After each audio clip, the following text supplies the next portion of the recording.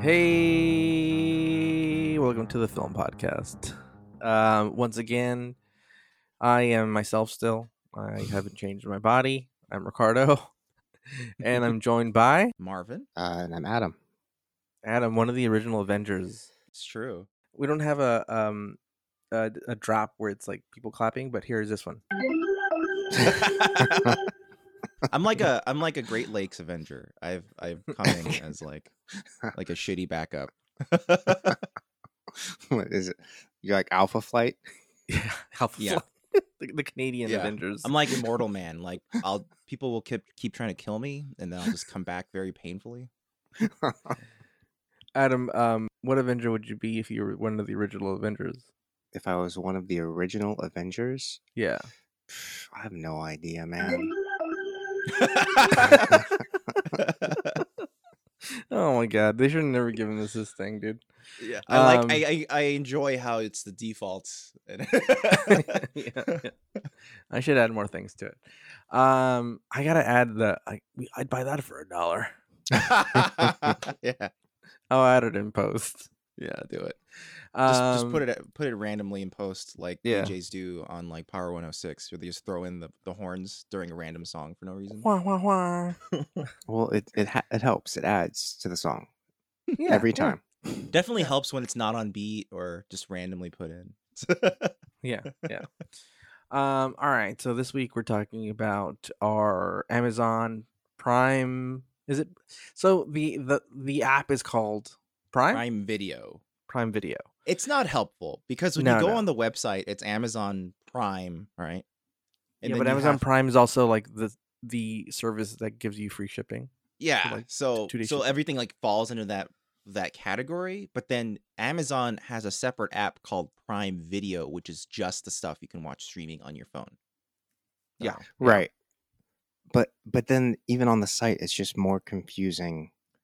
Because like when you search and it like pulls it up like you're searching for a product on Amazon, like, well, no, I want to search in the video app. Don't take me. The other thing that really bothers me about the app itself is that there's a toggle when you first open. It's a toggle in the top right that says "Show only stuff I can watch for free." Right. So basically, whatever plan I have, this is stuff I can watch right now. Right. Mm-hmm. And then you do a search, and then it starts showing you stuff you can't. Yeah. Like, Well, they that just toggle- added that. Yeah, It and that wasn't toggle is- always there. Yeah, exact. But like the toggle is just for the homepage if you're browsing, I guess. Like it's quite annoying. Yeah. But Yeah. But the cool thing about It's- Amazon though is that like because like they're not like the front runner for streaming services, and they're trying to get like a foothold in the industry for streaming. There's like a wide variety of like mainstream stuff, but also like really weird stuff. And it's kind of what makes it really interesting as a streaming service. It reminds me of early Netflix. Yeah, there's definitely like weird stuff that's. I mean, Netflix did embrace that in the beginning, like where they were like, it doesn't matter, we're gonna put weird stuff on here. Like we just Mhm. bought all the Canon's filmography, so we're gonna show it. But I think now Amazon's become that streaming service that like just is like, well, we bought all this stuff, let's just put it on here. Yeah, but it's like doing that plus what Netflix Studios is doing, which is like making their Yeah. own originals, but like they're only making originals that are like they think are going to be like awards busters. It's really interesting their strategy. And it kind of makes a really interesting catalog. I think what's stranger or different about Amazon is I feel like it's much easier for smaller filmmakers to just put their movies up here than it would be for for sure. Netflix, and that's Oh, why yeah, there's 'cause so much crap. Yeah, it's like Netflix they used to let almost anything on. Now they're very stringent and they're very focused on originals, right?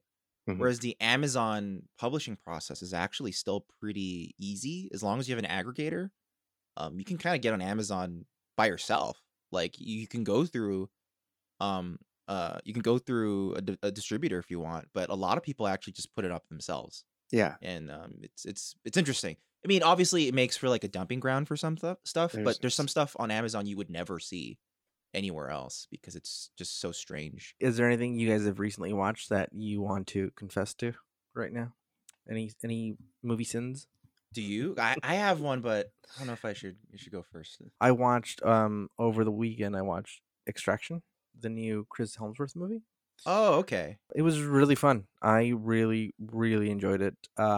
It's a like first time director. He's like a stunt guy. This is the guy who did the stunts for Atomic Blonde, Deadpool 2. So like he comes from like the same camp as the guys that did John Wick. He did Avengers Endgame. He basically did most of the It's Sam Hargrave, the director. Yeah, right? yeah. Yeah, Sam Hargrave has for a long time for both Marvel and DC been one of the top stunt team guys. Like he kind of has developed, especially for Marvel, their fight choreography style. In fact, he's Captain America's like stunt double. Yeah, him and the guy who is Daredevil stunt double. They both go on and off for him. I've felt this for a while. Like you have a lot of like actors that have tried to be like the next big action star, meaning like they're trying to be the next Arnold. Because Stallone is a different type of action star, I think. But definitely, there's no one that's filled like Arnold Schwarzenegger's like shoes. I mean, The Rock, kind of, but not really. Like he's got an interesting like career right now. But he's the closest. Yeah, definitely the closest. Even like in the rundown, like there's like a nod, like Arnold's in it, a literal for, like, nod. Yeah. And he's come the closest, but I don't know. After watching this movie, like Chris Hemsworth has a lot of charisma. He's got a lot of charisma. He's funny, and I mean he's a way better actor than Arnold ever was. but it felt like that vibe, like that 80s vibe, where it's just like action and it's like it's light on story, but it doesn't matter because you're having fun, and that's all that matters. Yeah, as long as you have that central main action star to kind of just like Commando has no story really. Like, no. It's just like, about him jumping through windows and tearing seats out of cars and throwing people. You know, it's like that's all you need. yeah, which is weird. Like, why tear the seat out? Like, you're not that big. You'd fit into that car. It's to demonstrate his strength. That's true. So why did he pull up the entire phone booth instead of opening the phone booth and just punching the guy in the face? Yeah, he literally. Oh man, he literally picked up the whole phone booth. Yeah. Oh my god, I forgot about that. Commando has the most beautiful score ever. It's got the steel drums. Oh yeah, the steel drum. My friend and I always joke about the steel drums. Like, you know that guy. It's not a joke. It's no laughing matter. The composer was like, one day I'm gonna have steel drums in my score. Yeah. I'm just waiting for the person to let me. And then it's James Horner. It's James Horner? Yeah. I didn't even realize that. Oh man, that's amazing. It's not his only foray into using steel drums either. He's got 48 hours and another 48 hours. Yeah, that's right. Anything else you guys want to confess to watching? Well, okay. This is embarrassing. No, say it. I have been watching, I don't know if many people in general have heard of this. Did you know that Street Fighter used to have a TV show? Like a animated show, right? Or animated show like X-Men. It was called Street Fighter the Animated Series, but most people know of it as Street Fighter USA because it's like the American version of Street Fighter, but it's also aired on USA Network. This sounds so familiar. Yeah, so it's okay.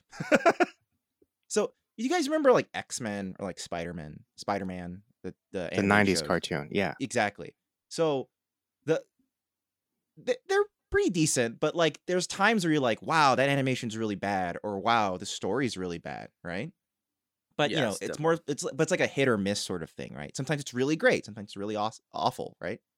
So imagine they took all of the awful from those shows, and that's just this show. like for example, there's a scene where Balrog, he's the boxer, right? So he wears boxing gloves at all times.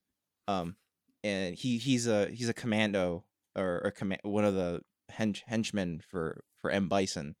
So he has to work on a computer. So he's just punching buttons on the computer with his boxing gloves on. So they have to figure out how to do that instead of just taking them off. So they have like the gloves like bend around his fingers somehow. Oh no. Also, there's a I think my favorite episode is the episode where they have the Final Fight characters cameo, and it's just like there's a scene where there's a DJ. He's like running out with this horrible racist Jamaican accent, saying this is the party or something. And then as he runs out, they animated the perspective wrong. So as he gets closer to the camera, he shrinks versus getting bigger. Stuff like this. Oh no. Guile is the star of the show because he's an American, despite the fact that the poster child for Street Fighter is Ryu. But they're like, ew, a Japanese man. Very weird. And then there's 26 episodes of this shit. So I just been watching random episodes. And it was on USA Network? It was on USA Network at one point, but now you can like randomly find them on YouTube because no one's enforcing copyright in that shit. And then it's like there's like in like the second episode, like they're part of an elite secret agent team called Street Fighter, which doesn't make any sense. And then they get their assignments like Mission Impossible style. Like someone will hand them a signal, right? And they go, but the signal's always SF. So in like the second episode, for example, right? Guile orders room service, right? And when the room service arrives, it's sandwiches, but they've been cut into the shape of SF.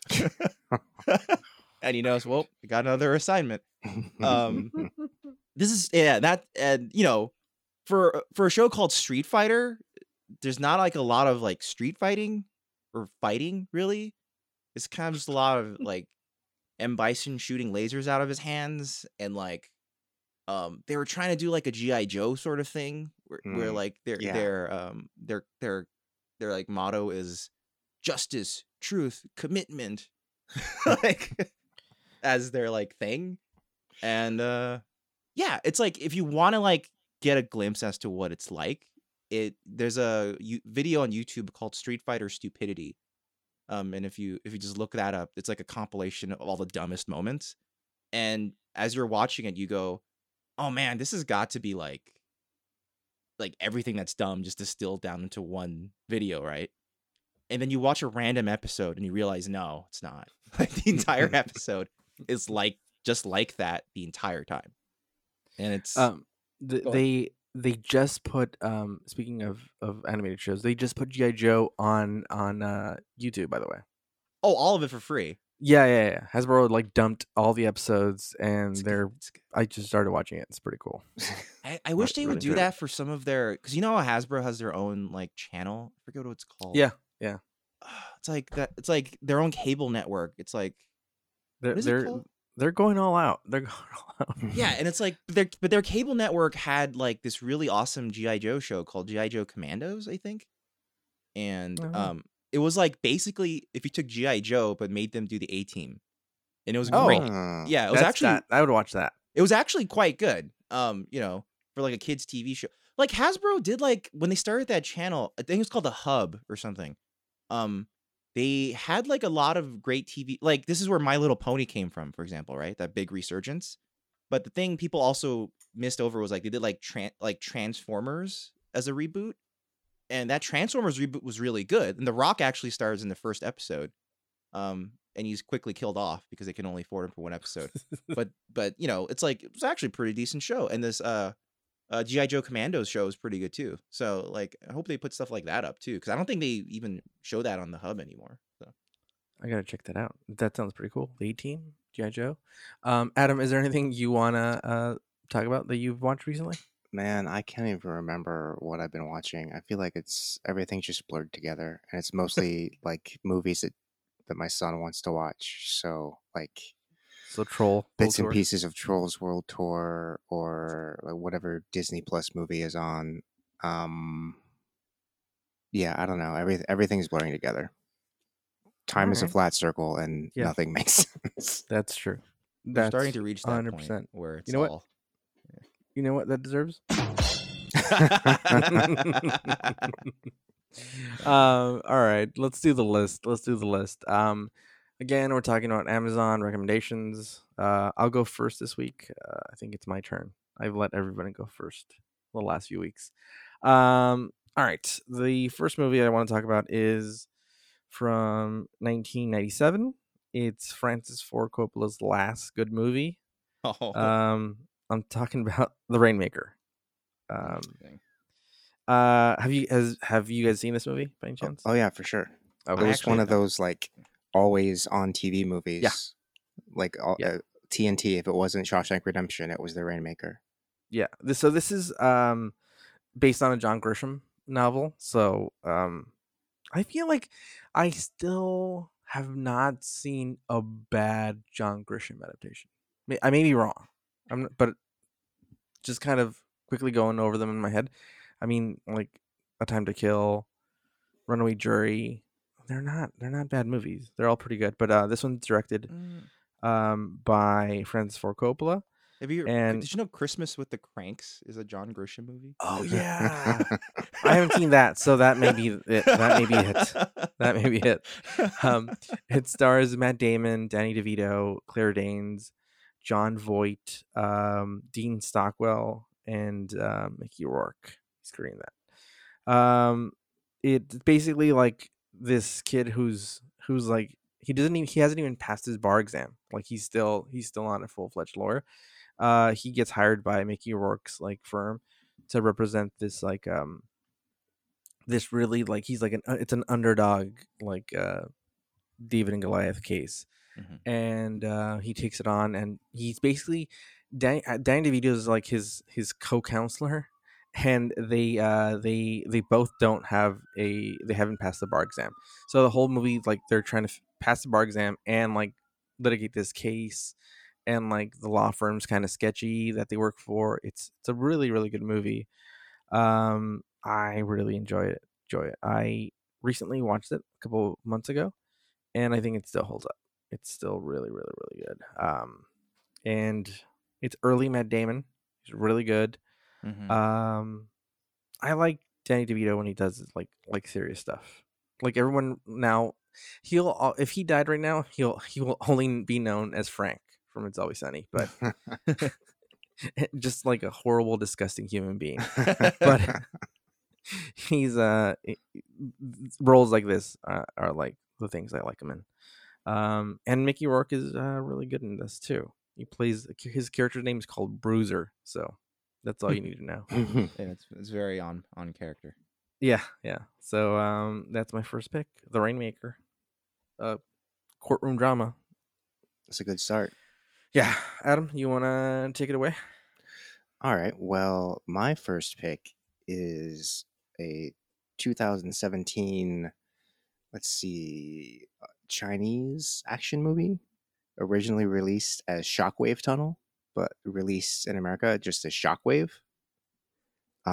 It is bonkers, and I love every minute of it. It's like a weird mishmash of like Heat meets Blown Away meets something else. Like it's just a crazy movie where like Andy Lau is a bomb disposal expert who starts out the movie going undercover in a bank robbery gang, and he catches the guy's brother, and the guy wants to get revenge, and it's so convoluted and so crazy. Oh, and then the other movie is Daylight, because at the end, the last act of the movie is this guy wants revenge, and so he basically takes an entire tunnel, like an underground tunnel between mainland China and another part of the country. He takes the entire tunnel hostage, and he's going to blow it up with everybody inside of it. And he says that Andy Lau has to come in and like negotiate the release of all these hostages, and it's insane, and I love every minute of it. Andy Lau, he's the guy from Infernal Affairs, right? Yeah. Oh, okay. Yeah, I really like him. So wait a minute. So it's Heat, Daylight, and what else? Heat, Daylight, and Blown Away. Oh my god, dude. Yeah. In Chinese. In Chinese. Yeah. I'm in. Yeah. How old is this movie? 3 years old. Oh, so it's a recent. Yeah, movie. it's very recent. I saw the trailer for it. I was like, this is crazy. I have to watch it. And it's just a lot of fun. It's a really fun movie that's bonkers. Like every time you think you've got it figured out, I was like, actually, no, we're gonna be this other thing now. We're gonna take the sharp left. Yeah. When you described it, I thought definitely like an early 90s, late Yeah, 80s no, this movie. is 2017, and like you will never, through the entire movie, you will never be right about what's going to happen next. It always just finds a way to mess with you. I enjoy that I'm reading about it. I'm enjoying that the main villain has nicknamed himself Blast. Yeah. just to really like, drive it in what his intentions are. Yeah, it's very much like it's definitely inspired by 90s movies. Like the fact that you thought it was a 90s movie probably would make the filmmakers feel really good about what they've done. It's like, yeah, that's right. We did it. We recreated a 90s action movie. 3, as a matter of fact. And are there sequels? Because this seems like a movie that would have sequels. Not so far. Okay. Man, we've set a trend of talking about bonkers overseas movies. Last week we talked about what was it? Bleeding Not Steel? Real Steel. What is it? Bleeding Steel. That's Bleeding right. Real Steel. Steel is the Hugh Jackman movie where That's he right, teaches a that's right. robot how to Out of box. Which is a bonkers movie unto itself. Robot Rocky, Yeah, essentially. yeah. Yes. All right. Shockwave, just 2 years old apparently. All right. I'm into that. I mean, so based on that description, I'm sold on it. It's a lot of fun. It's a lot of fun.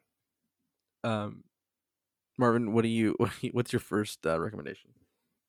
So my recommendation is something that Amazon actually has been like kind of promoting a lot, so it's a pretty obvious choice. But I really, really love this show. It's The Boys. Nice. Which is based on the comic book by Garth Ennis. And if you know Garth Ennis, you basically understand the premise of the show right away, because Garth Ennis writes comic books, but he writes comic books where he shows off that he hates comic book tropes.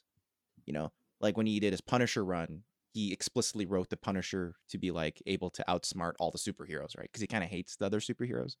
So The Boys, the premise of it is basically that what if you had the Justice League, but they were like super corporate and super evil? Well, that's redundant. They're very corporate. And that's literally the premise. And basically the inciting action is that the main character, who is his name's Hugh, but he's called Huey a lot. His girlfriend is killed because this world's equivalent of the Flash runs through his girlfriend, and she explodes.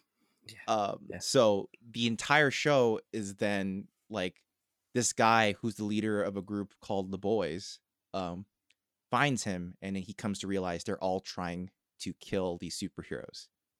And that wronged him. That wronged right? him. Yeah. And that's the premise of the show.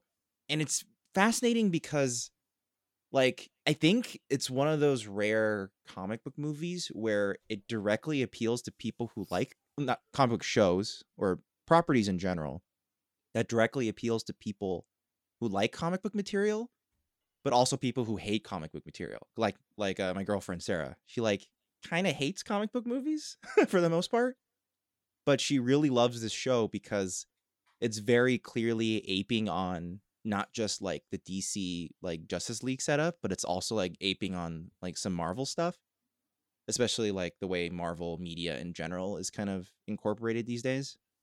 And yeah, it's just really interesting in that way how it appeals to both. I really, really enjoyed the show. I had never read the comic book, but and it was definitely a shock when yeah. Maybe we should have said spoiler alert with the whole running of the. No, it's the very it's fine. first thing. Yeah. It's the very first thing. So I don't consider that a spoiler. Yes, There's so many right, other right. things. Yeah. Yeah. They're basically like the Justice League, but they're assholes. Yeah. They just become completely corporate. And the fascinating part is that the Superman character is like, it does Man of Steel better than Man of Steel, because like the idea of Man of Steel, well, now in the meta interpretation of it, is that what if Superman was kind of scary, right? So it's like, Yeah. what if Superman really was terrifying? Then that's the main villain of the show, and it's super interesting in that way. Another thing that's really interesting about it is that Erin Moriarty plays a character named Starlight, and she is the only member of this Justice League who is like actually a good person. And I'm really happy to see her in this role because before she was just like this victim character in Jessica Jones in the first season. She was the one who was like Kilgrave's like victim that Jessica Jones has to save. And I always felt like this actor had like a lot more chops, like she could do something more interesting, and she really gets to show off what she can do in this show, which is really fun. The other fun thing is that in the original Garth Ennis novel, the main character was modeled almost explicitly to look like Simon Pegg from Shaun of the Dead. Yeah. Like he looks just like him down to the white Yeah. shirt and tie.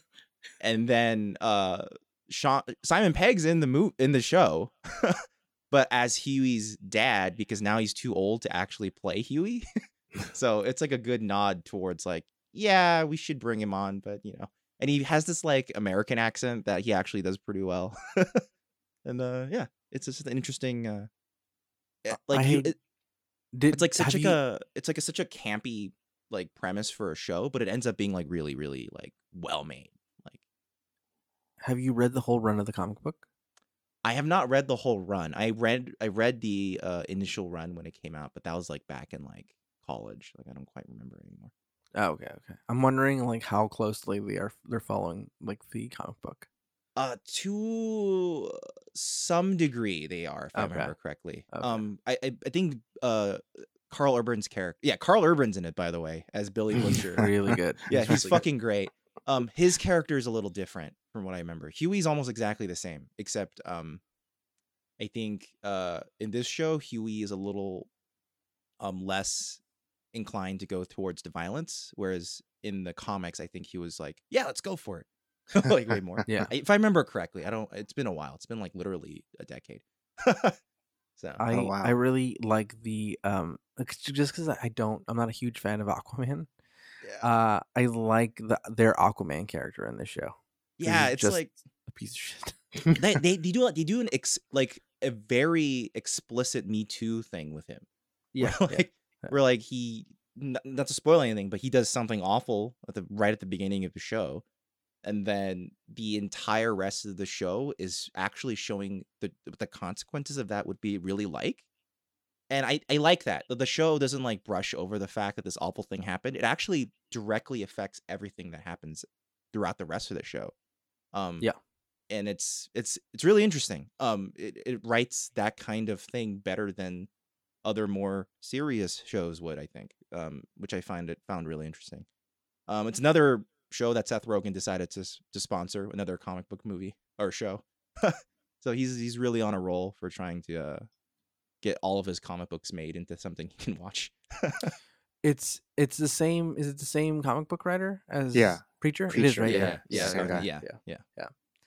I'm curious to see what else like Seth Rogen produces that's like comic booky, because so far, I mean, I haven't watched all the seasons of Preacher, but what I watched was pretty interesting and different. So allegedly it's not. I haven't seen any of it, but allegedly it's a little different, but in a way it's a lot different. Yeah. I watched the first episode, and I have read the whole series, and I watched the first episode. I'm like, that's not the same thing, and I didn't watch any more than that. I was like, I'm good. Is it too goofy? That's what I heard. It's very goofy, and it's like it's very goofy and very different. Okay. Yeah. The tone but of it's the still boys on, right? show- It's still on that show. I have no idea. I watched. feel like one it had like episode, and 3-4 then seasons. I know it had at least 2 or 3. I don't know if it's still Okay. on, but I Okay. didn't watch past the first one. That's interesting. What were you saying, Marvin? We cut you off. Oh no, it's just like I have a feeling The Boys is also like a much more comedic take on it. But it's like not like super funny. It's just a lighter tone, I think, with the original book. The original series, I think, was pretty like Mark Miller style, kind of edgier a little bit, than where they're trying to go for like the real pulp stuff. And the show doesn't do that as much. The show has like kind of a lighter tone, but then it gets like really dark in like a psychological way versus like here's all this blood and guts, or although there is a lot of blood and guts too. Yeah. It's pretty graphic. Yeah. Yeah. All the characters also, like, they're very, I mean, they resemble like their actual like DC or Marvel counterparts, but yeah, they're very different onto themselves. They definitely distinguish themselves. I really enjoy their version of Batman, who is just some guy who never talks, and you have no idea what he looks like. Yeah. Also, the well, it's not the CEO. It's like some high up person in the company. She's played by Elizabeth Shue, which is like the main thing I remember of her is like Karate Kid, right? Or at least Adventures in Babysitting and stuff like that, right? So like I think of that, and then I see her now as this super evil character. Yeah. She you have this like memory of her being like this like nice person. And it definitely plays with you because I'm like, oh, wow, Elizabeth Shue's in this. Oh my god, she's fucking horrible. They're totally playing with that. Like I'm not gonna spoil what celebrity cameos in it, but there's like a celebrity cameo of like an actor who's definitely past his peak, but then he comes back in the middle of the show, and you're like, oh my god, this is such a great choice of character for this of actor for this type of character, because the character is also like a wash up, but he's going to like conventions to like try to like capitalize on his past success. I think you know what I'm talking about now. Yeah. He's great. It's the moment it came up, I was like, this casting for this show is brilliant. Yeah. Carl Urban is Billy Butcher. Jack Quaid, surprisingly good. Elizabeth Shue as the creepiest thing I've ever seen her play. And then that character as the convention character. It's like it's such a well cast show. And the acting is surprisingly good for a show that's like this. Like because a show like this, you think of it like a Marvel Netflix show where you're like, oh, the acting's passable, but it's like legitimately great acting, especially by Carl Urban and the actor who plays Homelander, who is Anthony like Superman. Yeah, the Superman. The actor is Anthony Starr. Apparently, the main thing he did before this was like some random shows, and I think like Xena Warrior Princess, as far as I understand. But he's amazing. He's like the creepiest like supervillain I've ever seen, and I'm including Jessica Jones, Purple Man. Yeah, Kilgrave. Yeah. He was really good. But I think that's what kept me watching that show was what's the actor's name? I'm drawing a blank. Doctor Who. Oh, David Tennant. Oh yeah, David Tennant. David Tennant. David Tennant's amazing. David Tennant's like amazing in that. Like it's similar in this show where Homelander. It's like every scene with Homelander, it gets worse and worse, and you're like, Jesus Christ! Like There's this scene where he's acting against a wall because he's just listening in, and it's like amazing acting. Yeah, he's great. It's really interesting. Yeah, that's a great pick. All right, my next recommendation is oh wow, I picked another kind of like these are not the happiest movies. This one actually has some humor, but the Rainmaker is kind of a downer because like he's like representing like this guy, this like young guy who has like cancer, and like they're suing the insurance company, and like it's a downer. It's kind of a downer. But Bernie, which is my next movie, the Richard Linklater movie. Bernie, oh, okay, yeah. Is a little has a lot more moments of levity and comedic at times. It stars Jack Black, Matthew McConaughey, and Shirley MacLaine. Did any of you guys see this? I never finished it. I feel like I started watching it. I never finished it either. Yeah, it's one of those movies where, like, at one point, like, I was like just going to the movie theater to see every one of Richard Linklater's movies, and then, I want to say, I forget what movie it was. I want to say it was like the third, like before sunset movie. So it was before midnight, the third one. That I was like, well, that was like his best movie. I'm done. I think that's as good as it gets. I'm done. And this, I don't know if it came after or before, but this one I was like, I'm not going to go to the theaters. It doesn't sound that interesting. I'm just going to wait for it on video. And I finally got around to seeing it, and I really, really enjoyed it. There's like a combination of like, so it's based on a true story about this guy who was a mortician, and he kind of strikes up this like weird friendship slash romance with this like wealthy widow, and she is like the most horrible person in the world and treats him like shit. And at one point, and by the way, and like Bernie, who's played by Jack Black, like everyone loves him. Everyone loves him in like the town. It's like this small town in Texas, and everyone loves him, and he's like beloved by the whole town. And this lady's horrible to everybody, not just Bernie, but the whole town. And he may not have killed her. And and it's like, it's this like, he's so good, and like she was so bad that you like feel for him, and you're like, well, she was kind of a horrible person, like, does it really matter? But it's based on a true story, and actually the real guy, he got released early from prison, and he got released into Richard Linklater's custody.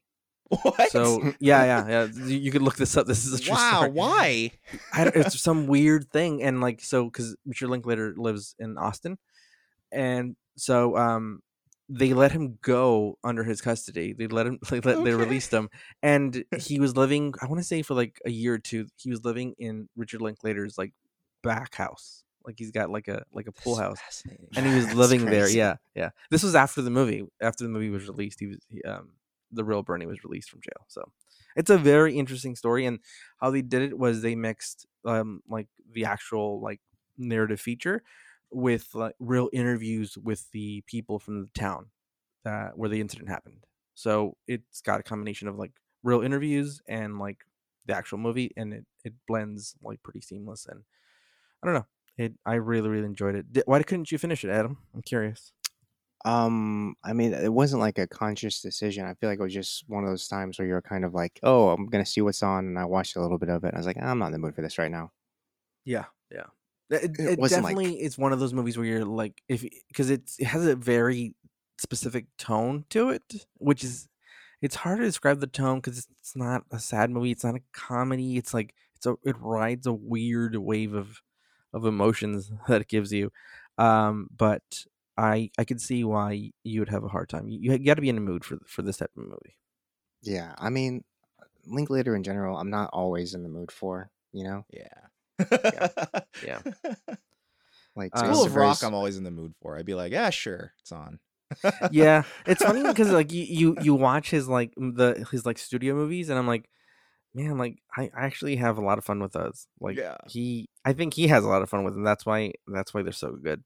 I think with those, he's just gonna go, fuck it, and he's just gonna make it as fun as he can. And then, he knows it's not his like passion project, but he has enough craft that he can make them good. You know, I don't hate his remake of Bad News Bears. I don't hate it. No, I don't hate it either. I think it's perfectly fine. Like, yeah, and School of Rock is amazingly funny. Still haven't seen his remake of Bad News Bears. It's all right. I just can't imagine. No, I just can't imagine. I mean, I don't care. And two, I can't imagine it being anything like the original. Like, I feel like they're not gonna. It can't be on the par with the original just because of the modern age. Like, you can't get away with it's very different. It's more just letting Billy Bob Thornton being like an asshole. Like, yeah, I feel like they just they boozed up Billy Bob Thornton. They're like, just be yourself, man. Yeah, and don't stray too far from the script, and then action. Yeah, don't drop too many F-bombs because it's PG-13, but you get one. Yeah. But yeah, that's my recommendation. Bernie, directed by Richard Linklater. Adam, what do you got? All right. My next choice is another what the fuck movie from 2011. It's called Bellflower. Yes. Evan Glodell. I'm 100% in. Yeah. I mean, I feel like just the poster quote is kind of says it all. It's a mix of John Hughes, Mad Max, and Fight Club. No, okay. So it's about these I mean, I don't even know where to start. So these two best friends, they live in Los Angeles and they are preparing for a Mad Max style apocalypse, but it's like modern day regular 2011 Los Angeles where we're nowhere near an apocalypse. So they're just two crazy guys building a crazy muscle car and going out into the desert to build flamethrowers for no good reason. And then in the midst of all that, one of them meets a girl and falls in love. And so it's a romantic comedy about insane people that just gets darker and darker. And I loved this movie so much when I saw it in theaters. It's another bizarre movie. You're like, I don't understand what's happening, but I can't look away. And I used to see this car driving around Los Angeles. I don't know if he still has it because like he souped up this car himself, Evan Glendale. He made a camera himself to shoot this movie. He would actually make the flamethrowers. And there's another car. Like he made two cars for this movie, or modified two cars for this movie. He seems like a very hands-on guy, but I love it. It's so much fun and so bonkers. He hasn't really done another movie since. Like that's kind of like it. Yeah, he had that other movie Canary that I feel like he made a while ago, but it still hasn't come out. So I don't know. I don't really know how you follow up Bellflower though, because it's so amazingly bizarre. Yeah, I'd be interested to like hear this guy. Yeah, like speak or like talk about this movie. There's not much. There's a couple interviews here and there. I mean, it's just so weird and interesting that it did get a lot of buzz, but I don't think this guy's not one of those guys that kind of took advantage of it. It feels like when I watch this, like, so when I first watched like Brick, you were like, oh, this guy's going places. Like this writer director's going places. Like you could tell right away as soon as you watch that movie that you're like, yeah, this is so different and interesting and not different in some ways. But he has a unique voice, and that's how I felt with this guy when I watched this movie. Like, oh, this guy's definitely going places. He's got a very original voice, and then he went nowhere. Yeah, he hasn't done anything. Like this guy for me is what everybody. Oh shit, what's his name? The guy who did Primer. Oh yeah, and Upstream Color. Like, yeah. In my mind, I would have rather had Evan Glendale like get the sort of prestige that guy got instead, just because I like Bellflower way more than I liked Primer. And was like, oh my gosh, Shane Carruth, that's it. Yeah, it's driving me crazy. Yeah. I can't stand his movies. Make me feel really dumb. What, the Shane Carruth's movie? Yeah, like Primer and Upstream Color. I don't remember the other one. But I don't know. They seem really pretentious, and everyone seems to think he's the greatest gift of indie filmmaking. But Evan Glendale makes like one awesome movie where he just kind of blows me out of the water, and he hasn't made anything else. And I don't really hear people talk about him. But I fucking love Bellflower. It's great. Yeah.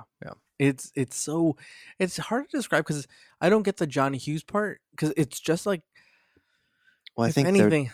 This reference to like because like when the guy and the girl are meeting and like getting to know each other, it's sort of John Hughes-esque. Yeah, I guess so.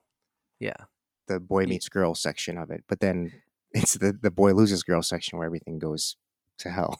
Yeah, that part is so kind of weird and heartbreaking, and it gets really out of hand really quickly. Yeah. It's really, even with that description, you're not covering the movie. You're not really describing the movie. Yeah, no, because you can't. There's so much. You can't because you'd give away too much of it. Yeah, like, You just have to watch it, and again, like similar to Shockwave, like you just got to see it and see all the different things that actually end up happening in the movie. Yeah, this is another movie where you definitely, I don't know, at least for me, it was definitely like you have to be in the mood for this movie, like to accept it. At least for me. I went into it blind, so I don't know. I just loved, like, I had no idea what it was going to be, and I thought it was amazing. You saw it in theaters, right? Yeah. See, I waited. I saw the trailers, and like everyone was seeing this movie, and I was like, I'll just wait. And I'm glad I did because I didn't go with any hype. I was like, oh, this movie's out on DVD. I'll check it out. And but definitely, it took me a while to like be in the mood to watch it. it's a very specific movie. Mm. I really enjoyed it too, but once I got around to it, damn, Adam, you're really bringing some weird choices, dude. Well, I mean, making the deep picks. I figure with all the craziness and being stuck inside, I just want to go for the weird movies to kind of shock you out of the fact that you're stuck inside all day. Yeah. This will definitely do that to you. For sure. Marvin, what do you got? Well, speaking of psychological shit, well, again, this was a movie that was sort of promoted by Amazon, but I feel like it somewhat fell under the radar for a lot of people. It's a Lynn Ramsey movie, and it's the movie she made for Amazon. You Were Never Really Here, starring Joaquin Phoenix. It's essentially Lynn Ramsey's take on like the taxi driver sort of loner who has PTSD issues sort of thing. Joaquin Phoenix plays this hired gun who specializes in freeing trafficked girls. And the movie starts out as he's doing another job, and it turns very, very badly, very, very quickly. And the movie is sort of using this as a way to sort of explore his psychology, as well as some of the seedier underbelly sort of things of New York. And it's really interesting because it's through the lens of Lynn Ramsey, who, she's made like Ratcatcher and movies like that, right? Mm-hmm. So it's like very like character driven. It's very like, it's very like, for a movie that's this violent and has this type of, it's a very violent movie, by the way, because his weapon of choice is just a hardware hammer. A hardware store hammer. So, it's pretty fucking violent. And she has a really interesting sense of how to approach it, because it's like lots of very quiet, kind of surreal moments compounded with horrific violence, shot really weirdly or unorthodox ways. Like, for example, there will be a scene where he is like storming one of these places where trafficked girls are being held, right? And it'll be shown entirely through CCTV cameras with no audio. And then it just cuts, as it cuts away to a different angle, time skips ahead. So you see the violence that's already been done, and then it keeps skipping ahead. And then when it goes back to him in the outside world, like the ambient noise will be like horrifically loud. It feels like they like, like when you capture production sound for a movie, you try to clean it up by like lowering the outside noise as much as possible. And in this movie, it feels like they kept all of it in and then added more and then made it as loud as possible, which is a really good formal technique for trying to accentuate his psychological state. Because for him, it's like the world is overbearing for him, right? So whenever he's outdoors, this is how it feels to him. It's like super loud and awful, and he hates it. And then the audience is getting a taste of that. But then it's like compounded with stuff like, he like basically beats up an intruder near to death. And then as the guy's lying down on the ground dying, he lays down with him, and they both start singing a song together. Like there's like weird little things like that happening here and there. It's very interesting. Because I think it does this type of like he basically played a more broken version of his character for Joker when Joaquin Phoenix was in Joker.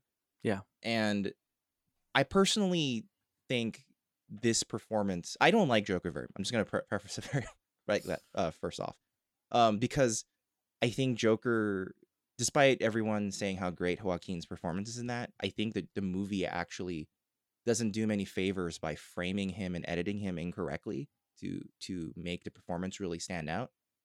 Because like Joaquin's one of those actors where he switches moods really fast within takes, and even from take to take, he has very different takes. Right? He's like pretty wild as an actor.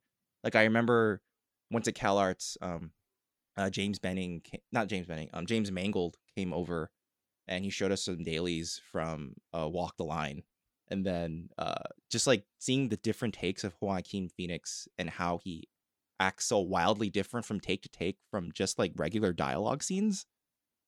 It's fascinating, and I can't imagine how different it must be when he's doing like this type of movie where the psychological trauma is intense. So you can tell, with that context, that like the movie has taken a lot of care to kind of distill down the crazy fire that is his performance into something that's razor sharp.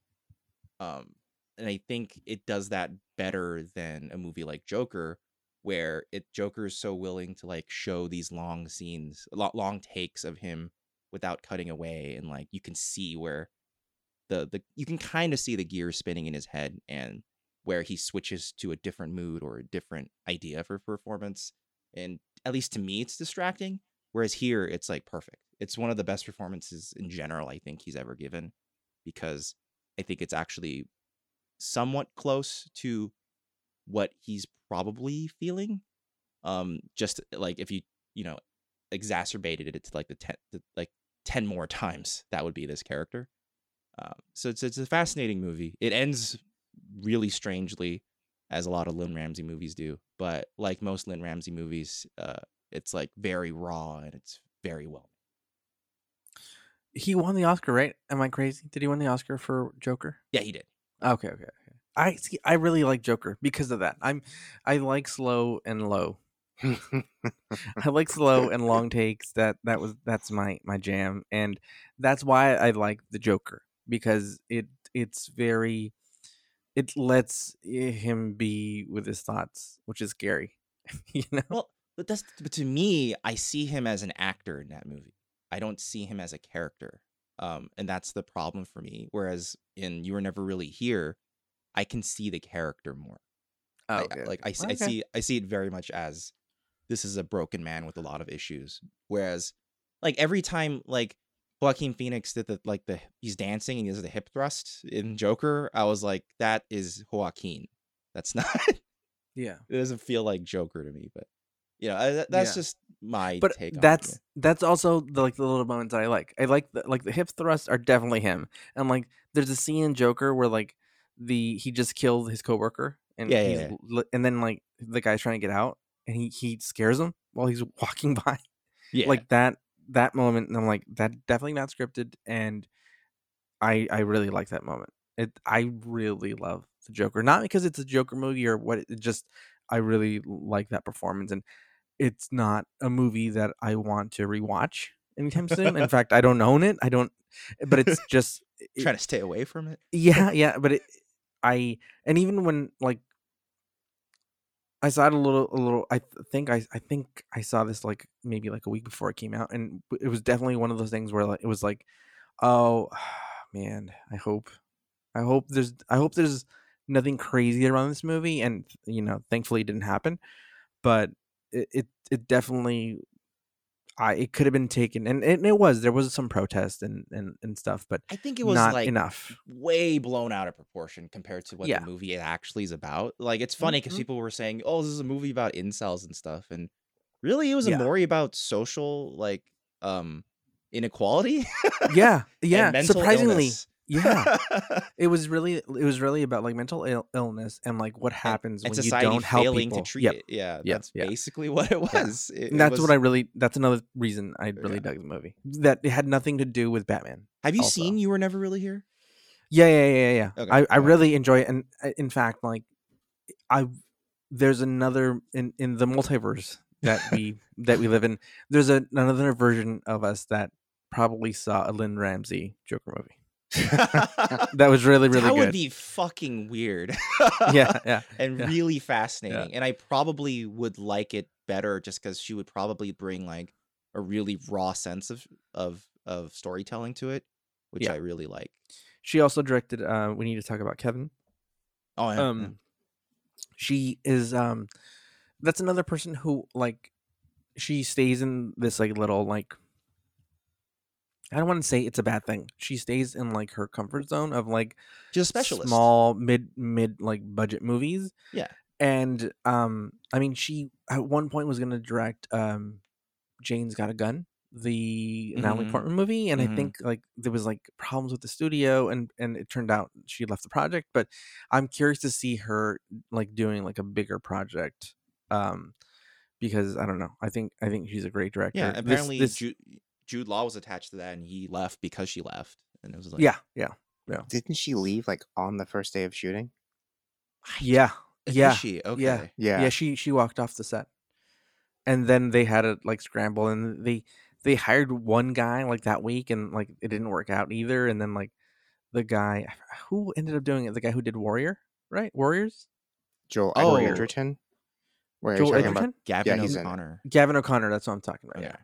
I think he did it. He Okay. eventually did Okay. Yeah. it. But yeah, so You Were Never Really Here, also scored by Johnny Greenwood. Mm-hmm. I'm on board with anything Johnny Greenwood Oh, does. I have a like a funny story with You Were Never Really Here. So my girlfriend Sarah and I watched it at an ArcLight, and Mhm. then it was just like on a random Sunday, I think. And then before the movie started, ArcLight does their presentation for their movies, right? They go, Yeah, "Thanks everybody, welcome to the You Were like Never an Really." in-person like opening presentation. Yeah, it's just like an employee comes out and he goes, I'm really excited to show you this movie, but to intro the movie, here's Joaquin Phoenix." And then he just showed up in like a hoodie, looking like the character in the movie, and going, "Hey everybody, Lynn couldn't be here, but she asked me to come to talk to you guys about the movie. I hope you enjoy it. We worked really hard on it. Have a good day." Then he walked, and we were like, "Was that really Joaquin Phoenix?" Because you couldn't really tell because he had his hood up and he had the beard and everything.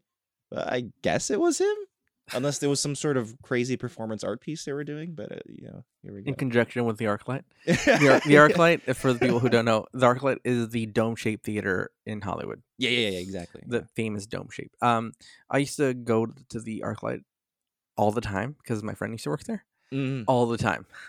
And Matthew Perry used to go there all the time as well.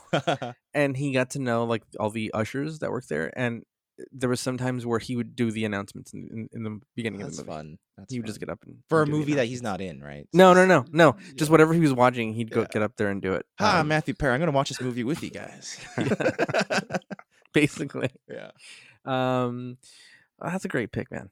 I like where this is going. It's going to dark places, and I Amazon enjoy is dark. that. My next recommendation is a little bit lighter. It's I guess it's horror, but it's a light horror movie. It's from 2 years ago, 2018. It is it's part of, I think it originally was part of the Cloverfield universe, but I think they couldn't figure out the ending to like wrap it up into it, so they just made it its own thing. I'm talking about Overlord. Oh. Movie directed by Jules Avery and written by Billy Ray and he's basically the main writer. Billy Ray. Oh, I remember now. Yes, I this movie. love. Yes, But he sometimes when he takes over like big budget movies, he's kind of hit or miss. Like Billy Ray also did wrote on Gemini Man, and that turned out not to be very good. Well, that's, but that's I don't think that's entirely. That's not his fault. That's not his fault. Billy Ray is I think he also directed the writer-director of Shattered Glass, which is one of my favorite movies. Okay. Overlord is about a small group of American soldiers that find themselves like behind enemy lines on the eve of D-Day, and it's like you think it's like going to be like the Inglourious Bastards or something like that, and it quickly turns into like a horror movie. It's like the World War II version of From Dusk Till Dawn, where you think you're watching one movie and then it flips and now you're watching it's not quite a zombie movie, but very close. But I like what they did with like the monsters and ghoulish figures. It's produced by J.J. Abrams, and I think originally when they did this, it was going to be part of that, like I said, the Cloverfield universe, but they couldn't. Usually when they're doing this, they they've thought about it from the beginning, but I don't know, like the Cloverfield movie, the sequel that they made, I think they just tacked on the ending to it. No, I think it's confirmed. Like it was They did, right? originally, it was originally all of that. See, that's one of the problems with the Cloverfield series in quotes. Yeah. Is that like what they've been doing is like they go, okay, this movie it's interesting and has a premise, but people just aren't going to see it because it just doesn't have like the brand name exposure. So let's just pretend Yeah. it's a Cloverfield movie and then add something on at the end. That's and right. like, That's right. And like I read. yeah, and for Cloverfield Lane, it's actually awesome. So Yeah. I'm glad they did that to get the exposure. Except I hate the ending. I wish the ending didn't happen that way. I wish the ending was just she leaves, and not what happens. Yeah. Now that I'm thinking about it, I read the article with the screenwriter where he talked about how his movie got bought, and they were like, "Okay, cool, your movie's gonna get made, but just change the ending." Yeah. Well, I mean, from a commercial standpoint, it was a very smart move. Yeah. Because it made way more money that way. It's just a shame that the ending had to be like that. And then when they did it for the Cloverfield Paradox, that Netflix movie, it's very much the same thing. But that's so in like a principled sense, I'm kind of glad Overlord didn't do that, because I would struggle to see how this truly could be forced to fit into Cloverfield unless they're just like, oh, we have this genetic thing now and we shall use it for the future, and then it becomes something else. Yeah. Because that's one of the things you bring up Dusk Till Dawn. The thing I like about the movie is that like the movie itself, the construction of it is very much like, tongue in cheek about it, but the characters are taking it like 100% seriously. They're just like, oh my God, this is happening now. Let's respond. Like, yeah. Have either of you watched this movie? I think you'd have, right, Adam? Yeah, I've seen Overlord. Yeah. What are you guys' thoughts on this? I really enjoyed this. I enjoyed it a lot. Yeah. I enjoyed it okay. I didn't love it. I didn't hate it. I think Wyatt Russell's awesome. Yeah. And the guy who plays the SS officer is great. But like, yeah, he's I don't from know. like It kind of Game of Thrones. It kind of meanders a bit, like considering what ends up. Like, I don't know. I feel like they waste a lot of time not doing anything. Like they're just kind of hanging out. Yeah. Let's just hang out in this barn. And it's like, we know that there's monsters or something in this castle, but let's just hang out in this barn. I think it's the case of like the first like 10 minutes of the movie is amazing. It just like it just goes up to 10 right away. It's like it's like the eve of D-Day. There's like all these explosions, all these special effects, and then they're like, okay, we blew our money on the first 10 minutes. Now let's just film like a play in a barn for like the next 45 minutes. and then the end. I mean, that's similar back. to Dusk Till Dawn too, where it's just like, now we're just in this bar forever. Yeah. The difference was that they had Tarantino's dialogue. Yeah, the bar had more interesting people saying more interesting things. That's true. And Tom Savini, with that crotch gun. Yeah. So, but no, this was still really fun, I thought, and it's just a fun like horror movie. I really, really, really love Wyatt Russell. I think if they're gonna remake one of my favorite movies, Escape from New York, they gotta hire this guy, right? Like it's as closest to Russell as they're gonna get. I mean, he really evokes his dad in this movie. I was like, oh shit, he went full Russell. He's he's emoting his father. Like he's just he was so good. He's really good. Actually, everything I've seen him in, I've enjoyed him. I've enjoyed his performances. He was in Richard Linklater movie called Everybody Wants Him. Yeah, he's so good in that too. He's really good. He was in an episode of Black Mirror. He was in that AMC show, Lodge 49, which I haven't seen, but I heard great things about. And he's going to be in the new Marvel show, The Falcon and the Winter Soldier. Oh, okay. Yeah, he's playing Marvin, you know more about this. He's playing the guy who kind of takes over, quote unquote, the Captain America mantle. U.S. agent. Yeah. Yeah, where it's like sort of given a serum, but he's also like crazy. Yeah. Yeah. So I'm excited to see him in that because that seems like a pretty cool idea. He's just a great actor. I'm in.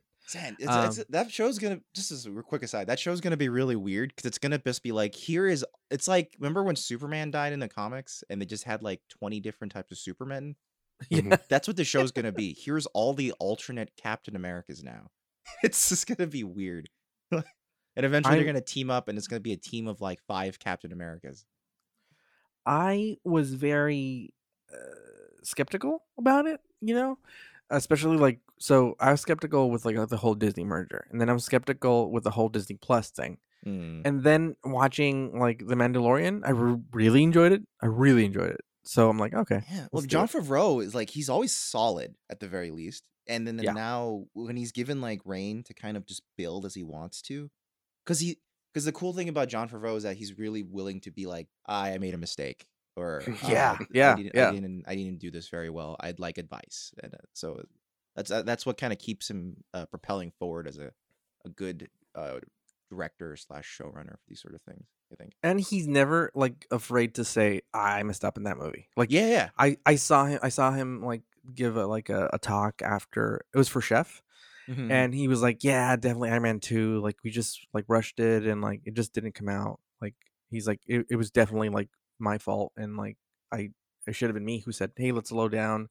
Let's figure this out. But I thought we had it and I got cocky. And this is what happened. Chef's fine. I'm fine with Chef anyway. Yeah.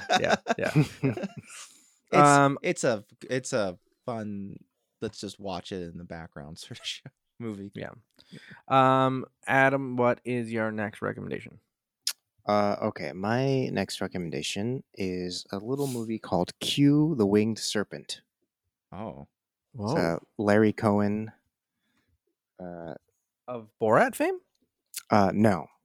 The the exploitation director. Oh, okay. Give us the. I don't know what this movie. Give us. Oh my god, it's okay. So basically, I don't even know where to start because like it's a very convoluted story that's just about like a crazy flying snake who's terrorizing New York City. But like the way that Larry Cohen gets into this story is through Michael Moriarty, who's like a mob guy who discovers where the serpent's lair is on accident when he's like hiding from people who want to kill him. So half the movie is David Carradine trying to figure out what's happening, and half the movie is Michael Moriarty like trying to like blackmail or extort people into giving him money to tell them where the serpent is, and meanwhile it's flying around killing people. And it's insane. It's like a claymation flying lizard who is like an Aztec god, and it's just so bizarre, which is my theme for the day. What's the name of the movie again? Q, the Winged Serpent. And I'm guessing it's called Q because Quetzalcoatl is too hard for people to say, and they didn't want to put that on the marquees. Yeah. It's nuts. But David Carradine's awesome. I almost saw this yesterday when my girlfriend Sarah was like, because we had watched The Barbarians, and then she was like, you know what? If you're in the mood to watch like weird stuff, do you want to watch Q? I watched Q when I was a kid, and I was like, maybe later. It's so good. It's this would so have much almost fun. been on my list today if I'd seen it yesterday. It's very strange. I just pulled up the IMDb page, and that poster looks so familiar. I feel like I've seen this poster all the time on like, it's like the video case. Yeah, if you grew up going to Blockbuster Videos, this was like the poster you always, or the video, you're like, I don't know what that is, but I feel like I should watch it. It's a good tagline. Its name is Quetzalcoatl. Just call it Q. That's all you'll have the time to say before it tears you apart. Yep. Richard Roundtree's in it. Yeah, okay. He's David Carradine's partner. Okay. It's great. It's great. But yeah, it's basically like the cops trying to figure out if this is real and where it is, and it's like nesting in the top of the Chrysler building, and somehow Michael Moriarty is the only one who knows.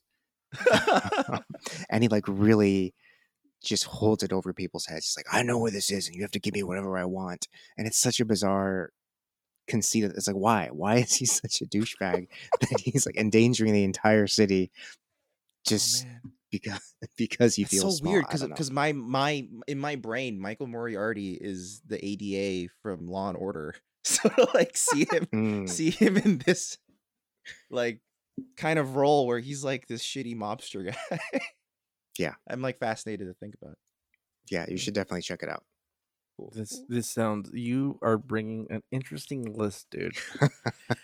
But you never disappoint. That's right. God damn it. Marvin, what do you got? Okay, let's keep the weird thing going. Let's move over to I think a lot of you guys are almost certainly aware of this movie, and if you keep up with bad movies, it's pretty infamous at this point. But in general, I wanted to bring up because I was surprised it was on Amazon Prime at all, which is Samurai Cop.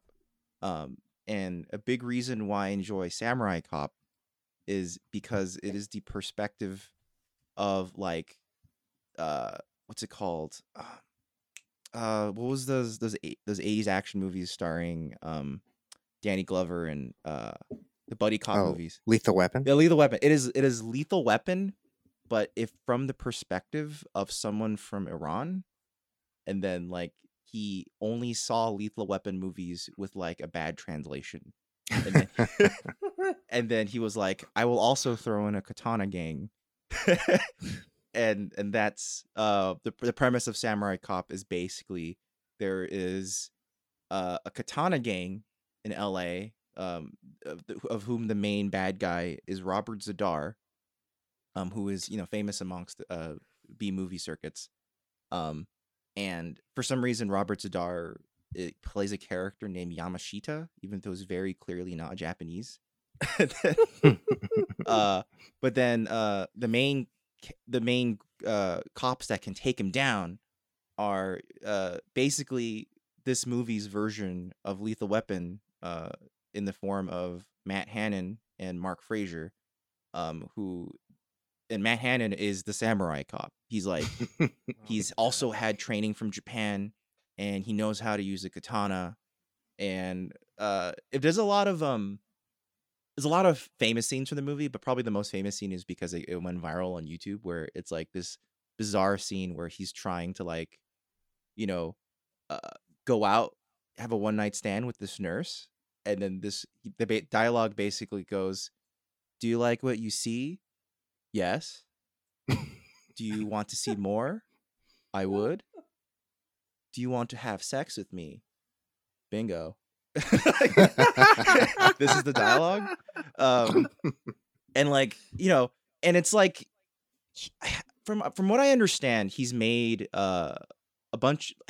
The director of this is Amir Shervan, and he's made like a few movies in America, because he in Iran he was like from what I understand, he got rich by having a bunch of movie theaters in Iran.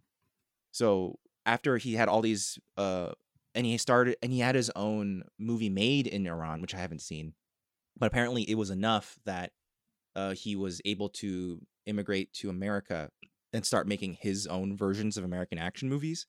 And Samurai Cop is the last one, and it shows because all the money's gone, you can tell, and the color grading for the film is all over the place, because for people who don't know, when you're shooting on film, you have to choose the right stock for your environment, right? There's something called daylight stock, and there's something called like T for tungsten for indoors, because indoor lighting at least back in those days was mostly tungsten lit, right? So it's very clear that he just grabbed whatever film he could, and he's shooting tungsten outdoors and daylight indoors, because all of the color is all over the place, and it changes from shot to shot within the movie. Yeah. And it's also extremely clear that they did not shoot the movie all at once, because Matt Hannon, he has long hair, like long, beautiful, long, lustrous hair, which is very fitting for this type of 80s role. And then after the role was finished, he cut his hair because he wanted to get roles where he could be more flexible. And then apparently Amir asked him to come back and was like, dude, we have more scenes to shoot. And he was like, okay, you didn't tell me that. So apparently he just bought him a wig and they did a lot of pickup shots, but all the pickup shots aren't like new scenes. They're like scenes that are designed to pad out other scenes. So there's all these reaction shots of him just in a wig, like as he's driving. Like he'll he'll be like, "Oh, get out of the way," and he's clear in what's very clearly a wig. And there's a scene where he's getting into a fight with another legendary B-movie martial artist, Jiro Lokomura, who like they tried to make the action look faster, so they literally just sped it up. And then but like the speeding up included the part where he's like stamping his foot on the ground in anger, so it looks like a comedy. But then as it goes from shot to shot, you can see where the wig comes on and comes off and comes on and comes off. And that's part of the joy of watching Samurai Cop, is just understanding when and where this is going to happen. And my favorite part is that whatever final stock, like whatever final print he made for the movie, it didn't include like a header and a end. So the movie goes straight into credits. Like there's no, like if you get the DVD or Blu-ray and you press play, it instantly starts in the middle of music with some credits. It's fascinating. And then as the credits, like usually a movie stops when the credits have fully rolled, right? And in this case, it just stops. That's amazing. And that's the only version they have of it. It's a fun watch. It's one of Robert Z'Dar's most memorable roles. He looks very different than he does in most other roles, because Robert Z'Dar is famous for having a really huge chin. But in this movie, he's kind of covered it up with the beard, so it kind of looks like he just has a big bushy beard. But in actuality, it's just he has a massive chin. I need to see this movie. I haven't seen this. This is a movie I sometimes would get confused with, because there's a movie that I really, really like from the 80s called Ghost Warrior. And when I was like younger, I would be describing this movie to somebody like, hey, I need to rent this movie. Like as a kid, I'd be like, I need to rent this movie. It's this guy, it's frozen. It's a samurai. He gets frozen. Oh, right. I think we're thinking of a different. Sorry, I'm thinking of a different movie then. Yeah. He gets woken up and it's the 80s. Uh-huh. And it's like a fish out of water. Like he's a full on samurai in like modern times. Amazing. And every time I would describe it, they're like, "Oh, you're thinking of Samurai Cop." And I'm like, "No, that's not the goddamn movie we're talking about." But I've never seen Samurai Cop. Just by people keep trying to make me watch it, because they'd be like, "Oh, you're talking about Samurai Cop." No, I'm not. I'm talking about Ghost Warrior. You piece of shit. That's a great recommendation. My next recommendation is, I'm gonna try to keep this going. Van Damme movie every fucking week, dude. This week, beautiful movie, the best movie out there on Prime. I'm talking about 1992's Universal Soldier. Oh, fuck yes, yeah, dude. Good one. Fuck yeah. That where to start with this movie? It's perfect sci-fi action, martial arts. It's got Dolph Lundgren as the villain of the movie, Andrew Scott. It's got Jean-Claude Van Damme. It's got Ali Walker, Jerry Orbach as the doctor, making a sweet cameo. Well, it's not a cameo; it's a small part, but it's written and directed by. Did Roland Emmerich write this? No, it's Dean Devlin. So it's the team that eventually went on to do Independence Day. They went on to do Day After Tomorrow. All those big blockbuster movies. These guys, I want to say this is their first movie that the first American movie that they did. They also did the horrible version of Godzilla from the late 90s. That was bad. That was bad, guys. It made a funny cartoon show out of it, but did they? Yeah, they did. It was bizarre. Like they managed You know, Godzilla the movie ends with the stinger of, oh no, there was one egg left, and then a baby Godzilla pops out of it. Yeah. And then the show is about Matthew, what's his name? Broderick's Matthew character. Broderick. Yeah, Matthew Broderick's character going, oh, I found him, and also he's fully grown now. Also, he's my friend. And now he and I fight crime together, basically. It's on Netflix, right? Is it on Netflix? The show? Yeah. Oh, I don't know. Is I it? feel like I've seen. I think it is. I think. Oh it my is. god, that'd be amazing. I would love to rewatch that and see how it helped, because it's by the same company that did like Jackie Chan Adventures, and I it's always got that look where like the backgrounds are like drawn in like 5 seconds. So, This I think it is. I think it is. I think I've seen it. I've scrolled through it. Okay. In like the animation section. This movie, Universal Soldier. If you haven't seen it, it's and you think Van Damme's a piece of shit and he's a horrible person. This is peak Van Damme. This is peak Van Damme. I understand that I love other movies of his more. I like JCVD. I like Bloodsport. I like Time Cop. I like all of them.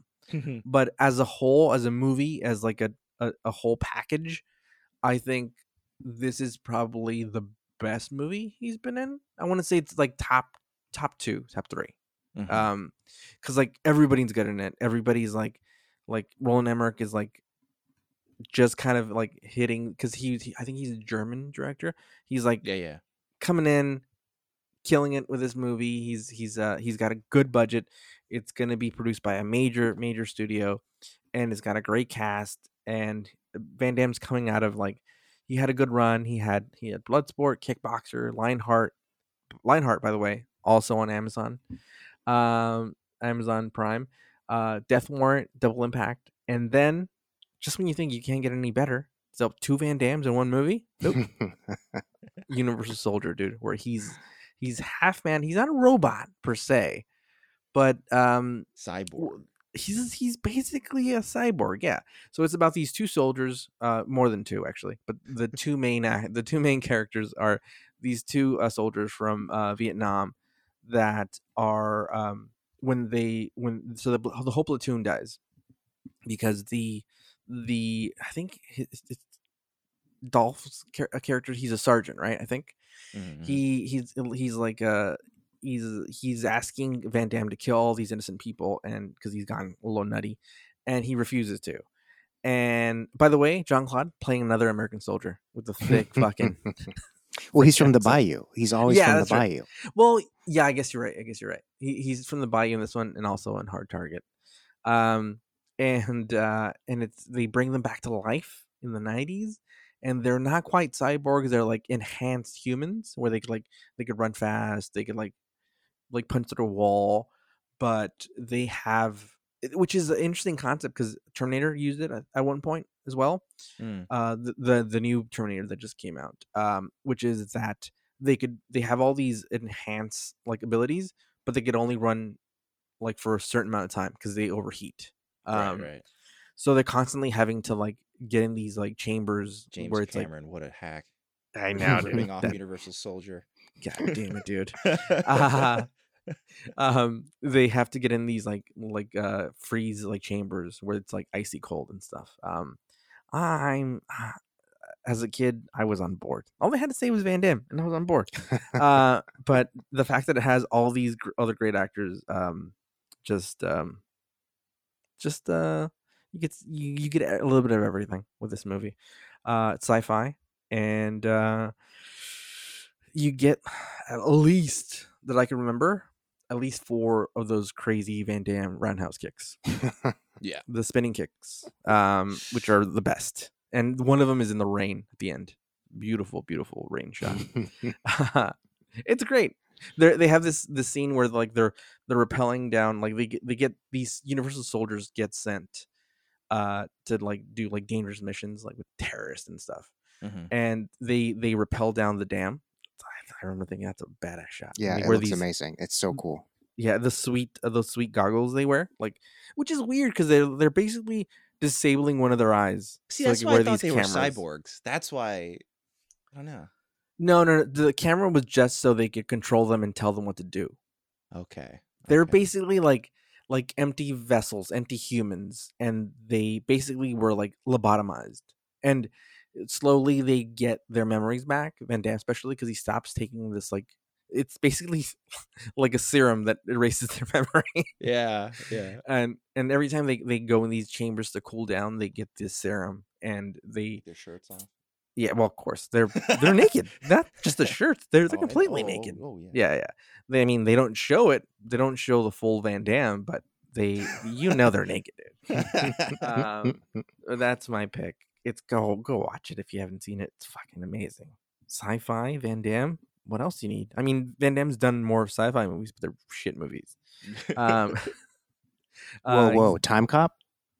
Okay, that's another sci-fi movie that's great.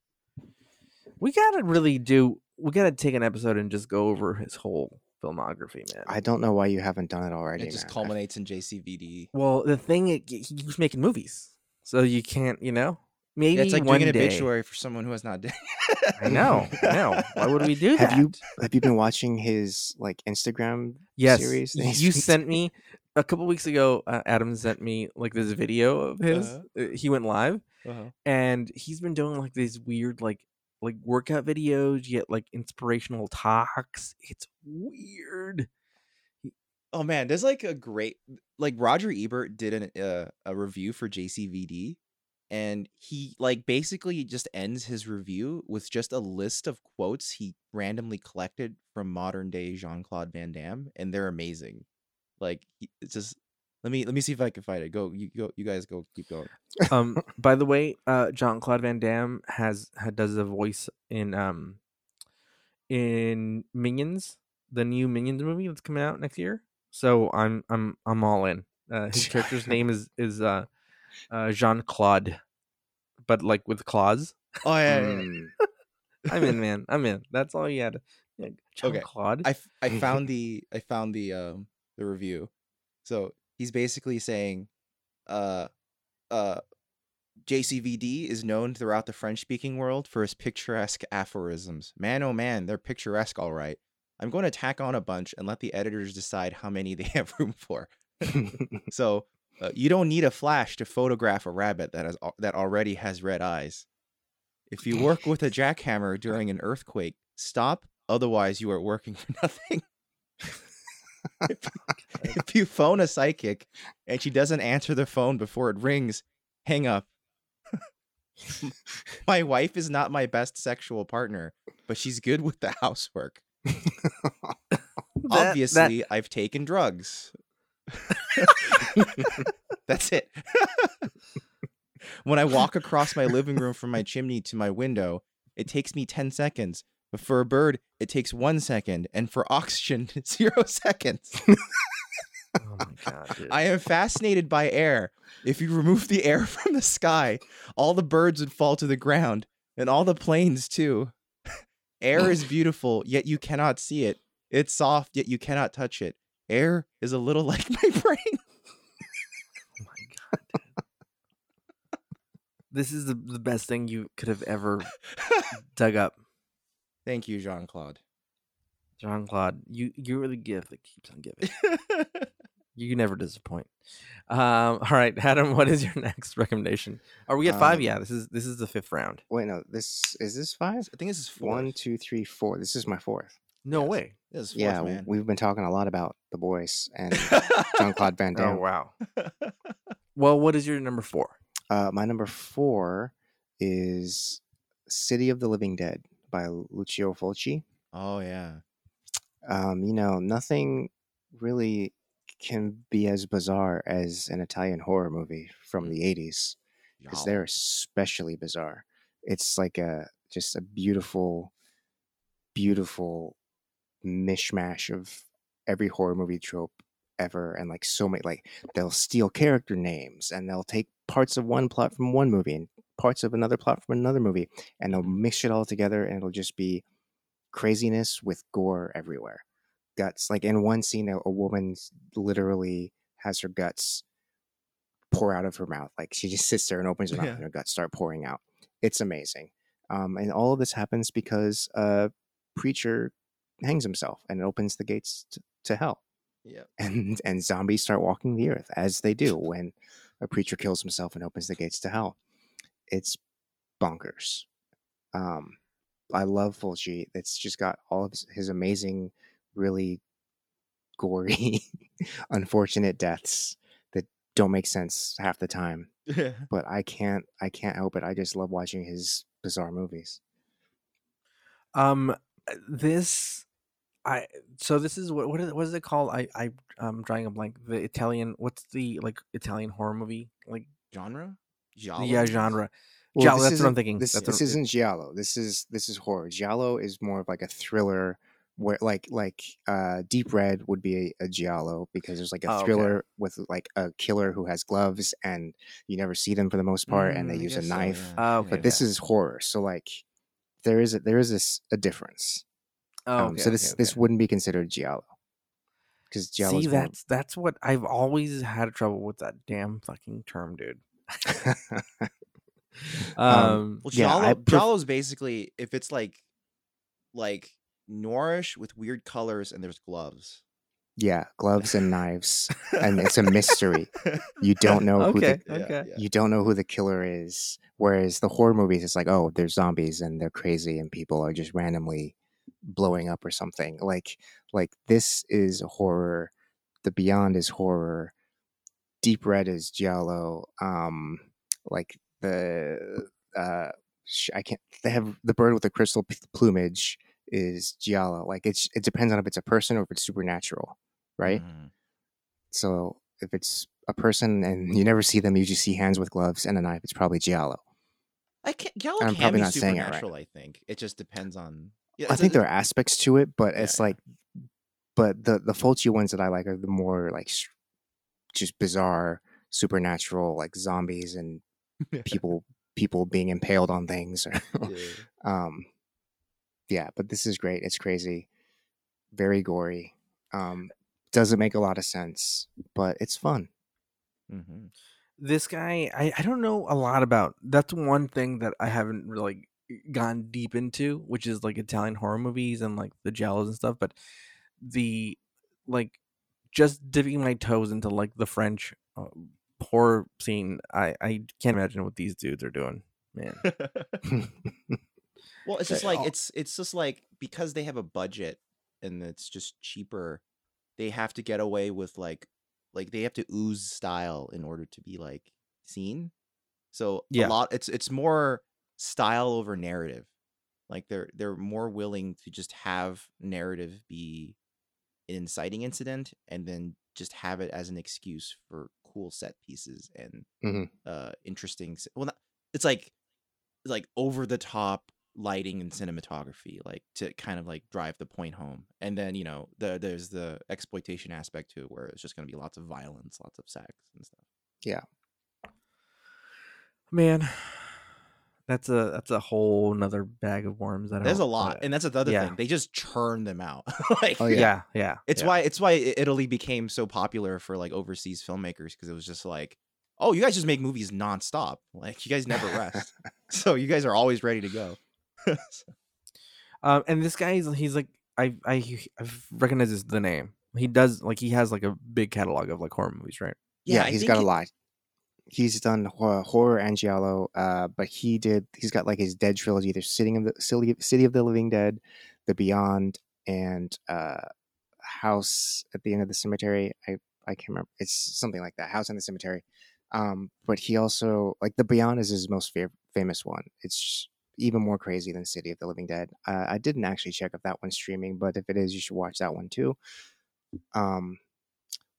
But yeah, he's got all kinds of crazy movies that are just weird ripoffs. Like Manhattan Baby is like a Rosemary's Baby knockoff. Yeah. He's got a horror movie that's like a slasher, but it's about like jazzercise dancers or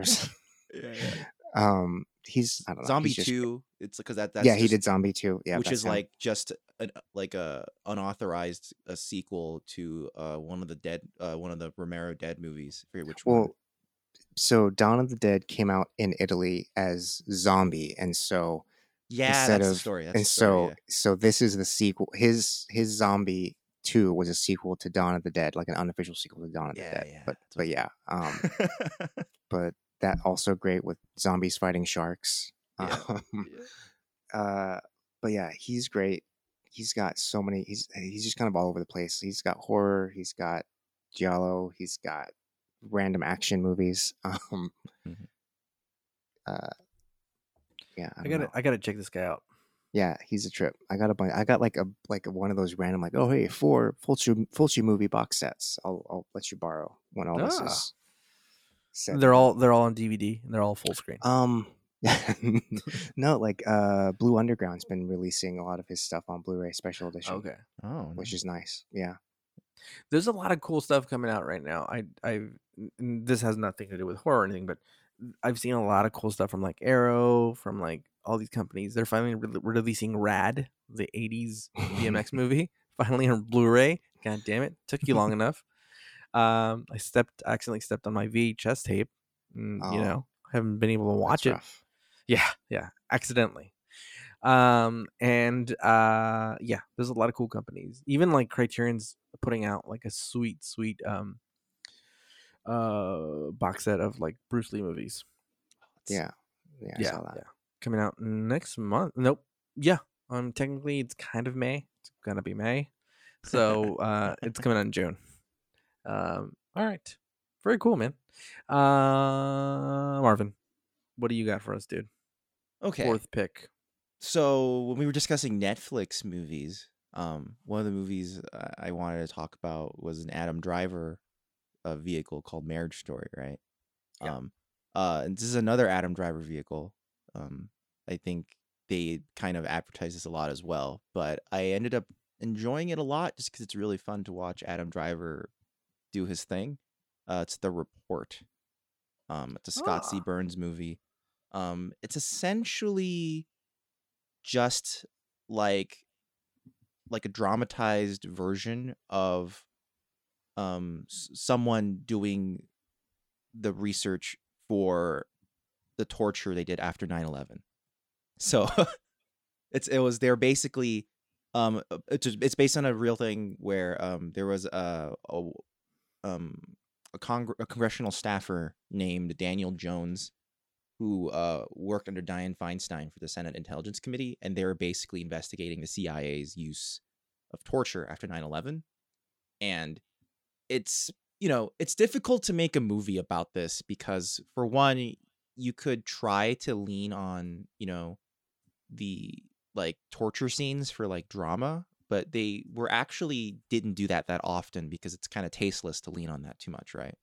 So what they ended up doing is like he's basically stuck inside like a bunker in the Pentagon or like an offshoot building from the Pentagon for like years. And they have to try to make that interesting. So they do it with lots of motion graphics where you see like Report literally coming up on screen and it zooms in when it goes for flashbacks, and it's like a lot of like transitions for the movie are driven that way. But then the core of the movie is obviously Adam Driver's performance. He's just so fucking good in it.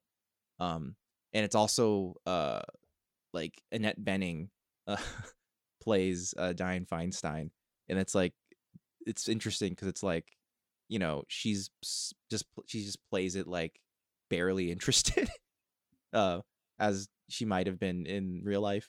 But it's really Daniel Jones who's kind of driving the whole thing, and it's pretty straightforward movie in the sense that you pretty much know exactly how it's going to play out, and it's not like anything drastic happens because we know in real life nothing really drastically happens. But it's just fascinating watching Adam Driver really dive into this character.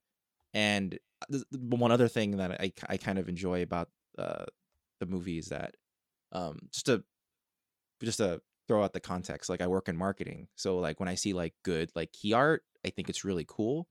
And I think the main title design for the movie is really cool because it's like The Report, right? But it's clearly says The Torture Report, but the torture part has been like poorly redacted, so you can see the word torture under it. I think it's a really cool idea for a key art main title design. But it's a solid watch if you're willing to get angry Yeah. about what this has done. And it's just one of those things where you're just kind of fascinated because of the material, and you're like, I can't believe this many people were influenced by just like these two people. Like, how can you let this whole thing happen because these two people? But also, it's a lot of it's just driven by excellent acting, and it's just a overall really solidly, tightly constructed movie, with the core of it being Adam Driver's performance. I really dig Adam Driver. I think we talked about this in previous episodes. This movie's, I haven't seen this, but it's been on my list. It's one of those movies where you're like, I know, again, it's hard, especially right now, because we're all stuck at home and we're like, I just want to not think about things, and not think about anything heavy, really. Is that I know it's gonna be a heavy movie, and I know you're definitely gonna go to like hating people, like real people in the real world. But it's written and directed by a guy who I kind of dig. He's done a lot of movies for Steven Soderbergh. In fact, it links up to my last pick, but it's Scott Z. Burns. He wrote Contagion, Side Effect. He did some work on like the Bourne movies, and he wrote. This is, I think, his first full like feature he's directed. But he's a really good writer, and he likes to write about stuff that's like social commentary, where it's like based on like, I think this thing needs to be exposed as widely as it can. In fact, Contagion is what we're living right now. Yeah, he told us 9 years early. Yeah, exactly. like he did the research. He's a really good writer. He did the research. In fact, like most of Contagion is playing out in the real world right now. It's kind of scary. It's like beat for beat, the same goddamn beats of the movie, including like people who are like conspiracy theorists, and they're like, no, this is not everything. Everything is in the movie. Yeah. And he told us about it years ago, and we're like, this is a cute little movie. Let's move on. And now, in fact, there's a really interesting PSA going around right now, where it's the cast of Contagion like telling you like, hey, stay home, wash your hands, let the scientists tell you what to do, don't be stupid, listen to people, basically.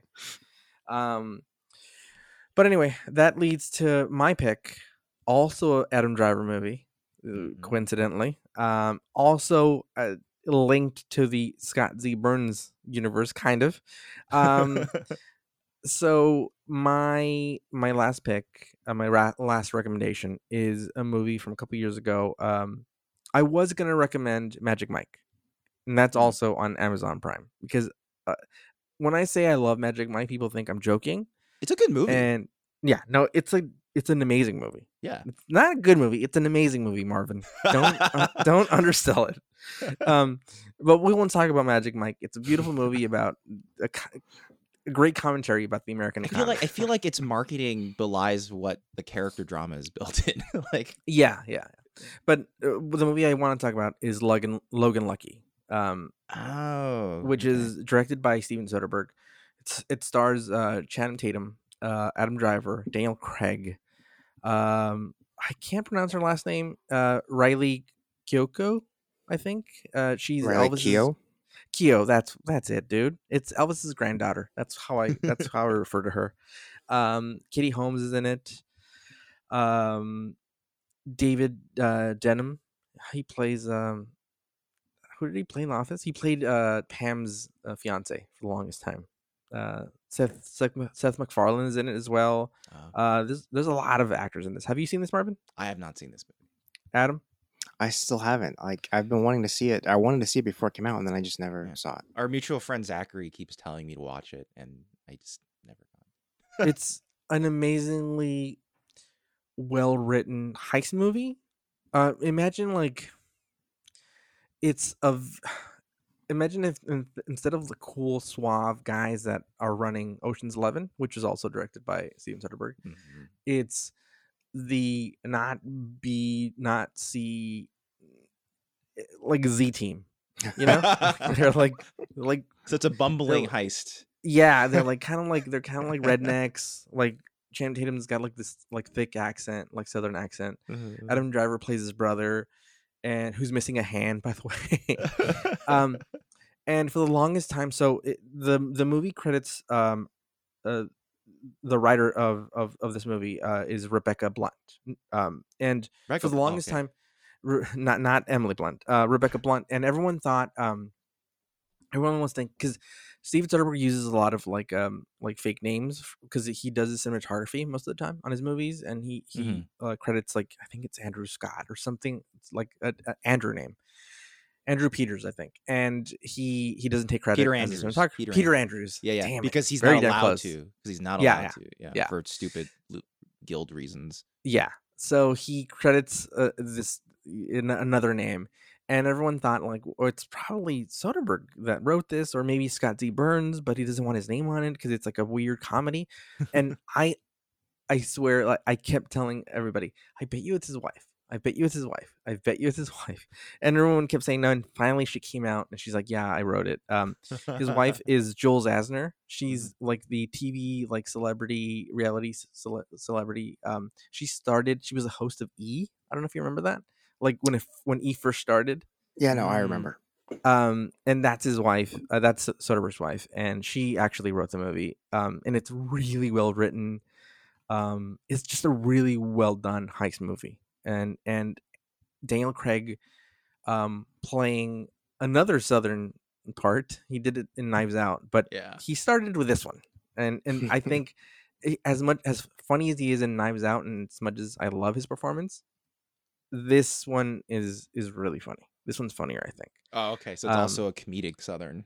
Yeah. He plays this convict who's a failed bank robber. His name's Joe Bang. And that's a great name.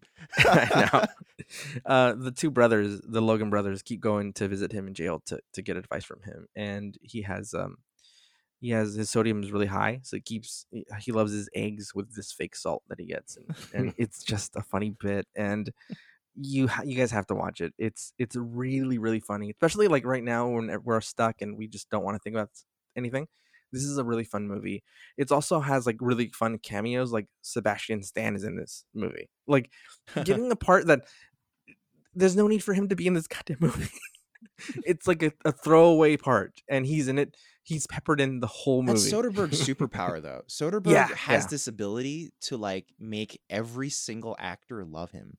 And every single part like kind of matter to a certain extent. That's the thing. It's like, because he's one of those directors who's extremely respectful of his relationship with actors. Like people always talk about when actors from like the Ocean's movies are interviewed and stuff, they always go like, he kind of just lets us for the first pass do whatever we want, and that's sort of why there's always this level of trust, because he's always just like, you do you, and then we'll go from there. And it's why he's like known as like an actor's director, and he gets to build his reputation of, I want to work with him, not just because he's a great director and makes interesting movies, but because I know the experience is going to be really good. And he not only attracts great actors, but like he kind of, I want to say like he discovers like certain people. Like he gives them like parts in roles that they maybe wouldn't get cast in usually, and they do really well. Like Channing Tatum. Exactly. Riley, what was her name again? Keough? Yeah. She plays Keough. She plays their sister. She plays the Logan's sister, and she's amazingly funny in it. She's great. It's a great character, and it's just a great movie. It's just funny. It's fun, and there's a heist, and that's it. It's like Ocean's. The nickname of this movie was Ocean's 7-Eleven. That's really good. That's a good encapsulation of the feeling. And even like Seth MacFarlane, who sometimes like really stands out when he acts. His character is over the top, but he just has some like funny lines that I'm like, oh my god, and sometimes like you're not even like seeing him. He's off screen, and you hear a line. You're like, oh my god, that's so funny, such a funny line. And then this is a movie I've rewatched. I swear, like 10, 15 times. Wow. I swear, yeah. Wow. And every single time, like, oh my god, that has to do, that, like, you find little things that like doesn't even have to do with the heist part of it. It's just like little like subtle things, like comedy like stuff that like you wouldn't think of someone would put that much detail into like this heist movie, but like they're little comedic little like moments that are pretty amazing, that I keep discovering each time I watch it. And Adam Driver is amazingly funny. So check it out. It's streaming on old Prime. All right, so this starts our final round. Adam, I gotta watch that one. I've been meaning to watch it forever. Okay, so for my last crazy what the fuck movie of this list, I've been enjoying them so far. All right, well, this might be the most bizarre, surprisingly, after all that I've said. Wow. This is 2011 Father's Day. Yeah, not to be confused with the Robin Billy Williams? Crystal Robin. Yeah, it's not that one. This is a Troma released movie about a revenged, or let's see, he's a psychopathic victim of a serial killer. Like his father was killed by the serial killer who kills fathers. That's why it's called Father's Day. It's a serial killer who rapes and kills fathers. Oh god. His name is Fuckman. No, dude. This is Troma, all right. And yeah, so the main character's name is Ahab, and he's basically trying to kill the guy who killed his dad. But it gets way crazier than that. There's the devil and ghosts and demons, and it's so bizarre and so incredibly wrong. Like as wrong as you think a Troma movie can be, it goes a little bit further into that just awful place that you might regret. Like some people are going to be really mad that I suggested watching this movie. It gets pretty messed up. Like it was censored twice. Like it was like they censored it to try to get it to play in Australia, and they're like, no, this isn't good enough. They made them censor it again. Australia is also stringent, though. There's 1, 2, 3, 4. There's 5 directors credited on this movie. Yeah. Why? Well, it's like this. Oh, I don't know if they're an improv group, but it's like this group of guys who started this company called like Astron 6, and there's 6 of them. So and they have this other. Yeah, they're a team. It's like Broken Lizard, basically, but way more fucked up. Which is already fucked up as it is. You're like, yeah, you know Broken Lizard? Yeah, they're fucked up. They're fucked up Broken Lizard. Yeah, they're worse. They're way more bizarre. Because I mean, it's a movie predicated upon a serial killer who rapes and kills, like a male serial killer who rapes and kills fathers, and it's an action comedy. So that's really, I mean, it's so fucking weird. I love it. Like I shouldn't love it. It's just bonkers. It's Troma too. So like you go just by the label, you go into it knowing it's gonna be fucked up. But what's even crazier about it though? Because like so there's Troma like created movies and Troma released movies. This was a Troma release movie. So like these crazy guys made this on their own, and Troma like bought it and released it for them. It's like they're a whole separate wing of craziness that just kind of got under the umbrella of Troma's craziness. I've seen a lot of Troma movies, and this is definitely the one that made me the most uncomfortable. Oh, really? Yeah. Out of all the Tromas, okay. Out of all the ones I've watched, that's deep. That's deep in there. I mean, I haven't seen all of the Troma movies. There's a lot of them, but this is definitely the one where it's like, I don't know. But I was waiting for my car. my car was in the shop and I was waiting for it, and I started to watch this movie in a Starbucks, and I did not finish it. I got like maybe 15 minutes in. I was like, oh shit, I can't watch this in Starbucks. We're not allowed to watch this here. Yeah, don't watch it in Starbucks. It's so funny, like that. Marvin and I were talking about how like I'm drawing a blank here now. The director of Guardians of the Galaxy, James Gunn. James Gunn, yeah. James Gunn. He came out of this group, this Troma. Yeah. Troma. Yeah, it's funny how like also how like people were like, I can't believe you said those things. It's like, do you not fucking know him? He just has a fucked up sense of humor. Yeah, and it's all good fun. Like it's Yeah. Well, he wrote one of the prefaces to one of Lloyd Kaufman's books, and like the preface is where he's talking about how he's gonna masturbate onto Lloyd Kaufman's desk. Like that's the preface of the book. Yeah.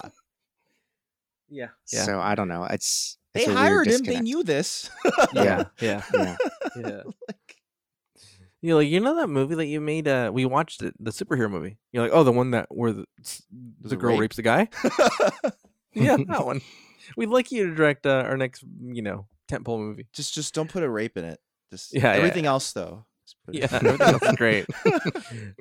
It's funny at Comic-Con. A friend of mine, Beth Accomando, she runs a booth at Comic-Con called the Film Geeks, and every year, I help her break down the booth. But they're always literally right next to Troma, so every year we hang out with the Troma people a little bit, and they're like the nicest people in the world. Like, Oh yeah, for and sure. Beth always goes, "We can't ask for better like booth partners," because they're always willing. Because Film Geeks basically they sell posters given to them by the studios to like fundraise for like various filmmaking resources and whatnot. And Troma is always like a big contributor, and they're always like super down to help them and stuff. Troma is good people. Don't let their movies fool you if you've never seen them. Like, Oh yeah, no, they're good people with fucked up ideas. yeah. But I love them for it. I love all the fucked up ideas. Yeah. It's a fucked up sense of humor, but they're good people. I like that. I like that. All right, where are we at, Marvin? Yeah, I guess I'm finishing it off. Yeah. Another Adam Driver movie? No. I'm actually ending with a movie that's one of my favorite movies of all time. So I'm gonna like go into this very like, oh, I love this movie. It sort of came out 2014, but really came out 2015 because of the distribution issues and whatnot. And it's a movie directed by Bill Pohlad, who hasn't really ever directed anything substantial before. He's like a producer on a lot of things, like 12 Years a Slave. Sorry, I was missing. The Tree of Life, stuff like that. So he's a prolific producer, but for some reason he decided to direct this movie instead of getting a director for it. I think it's because he's such a huge Brian Wilson fan. It's Love and Mercy, which came out in 2015. Yeah. I was really surprised by this movie. I love this movie. I thought this was the best movie of 2015 to me. And I think a lot of that is my bias and that I'm a huge Brian Wilson fan. But I think part of it also is that it's just legitimately an amazing movie. If you were going to do it's a biopic about Brian Wilson. And if you're going to do a biopic about Brian Wilson, this was a really, really smart way to do it because it has parallel timelines between Brian as a younger man in the midst of just finishing off Pet Sounds, about to make Good Vibrations, and about to make and then fail at making Smile. And young Brian is played by Paul Dano, who fucking kills it. And then old Brian Wilson, who is, now under the control of Eugene Landy, who is like apparently a psychologist, but is functionally acting as like his caretaker. He's played by John Cusack. I think we mentioned that before when we were. What movie you bring up, Ricardo, when you were talking about John Cusack? Oh, I forgot what I was talking about. This was like last week's episode. Yeah. I should know this. But like basically, he's played like he's a broken man. Like he's taking all these drugs that really fucks up his. And this is all essentially true. Like, when it's heavily implied, and Brian Wilson has admitted as much, that when he took LSD once, it really like fucked him up in that one moment, and then he hadn't really ever been the same since. So he sort of spiraled out of control from there, and it's why like Smile never really got to fully coalesce, because aside from the politics, he just couldn't really hold it together mentally. And the movie is fascinating because it keeps cutting back and forth between these two timelines, and it's the future timeline is partially, I think mostly, I should say, from the perspective of his to-be wife, Melinda Ledbetter, who was played by Elizabeth Banks, and she does an amazing performance as well. It's one of the best performances of hers that I've seen, and it's just really, really well made. I'm surprised it did so poorly in awards, because it seems like such an obvious like awards candidate for how well it was made and how good the acting was, and especially like for stuff like sound design. It's like got some of the best sound design I've ever heard in a movie, because it uses like Beach Boys songs not just as music but also as like ambiance and like sound construction. It's really interesting. And it's also funny because like Paul Giamatti is the person who plays Dr. Eugene Landy, the evil what's it called? The evil manager. In that exact same year, he plays like the evil manager from Straight Outta Compton. So for some reason, that's just a year where Paul Giamatti was typecast as an evil music manager. I don't know. but yeah, like this is one of my favorite movies of all time in general. I think more people should see it.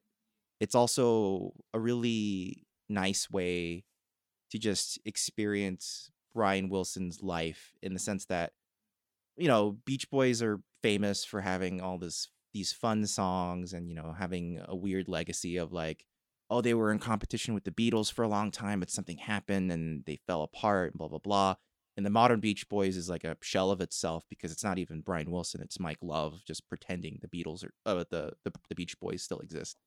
And it's just a really tender way of looking at this real life character in like a fictionalized, vaguely biopic. And yeah, it's a really great movie. I think as many people as possible should see it, because I am really sad it didn't do very well, even with like a $10 million. It's like a cheap movie overall, a $10 million movie, but it only made like, I think it made just under like 30 million in total. And I would like Bill Pohlad to direct again, because I think he did a great job directing this movie. I'd love to see what else he could do. So that name like looked really familiar, and I was like, why does that name look familiar? And I just realized he's produced most of Terrence Malick's recent work. Yeah, Dude. He's like his career is as a producer. It's interesting. Yeah. But I don't know. I feel like he's one of those people where you're like, what happened? Why didn't he keep directing? I remember seeing a BTS of someone talking about him and basically saying he kept like telling directors, you know, I'd love to hire for the movie, but you know, I think it should be this way. I think someone told him, why don't you just direct it? Then he was like, I guess that's why he did it. But you know, for basically, I think it's his first major directed feature. Like he killed it. Like, this is an amazing movie.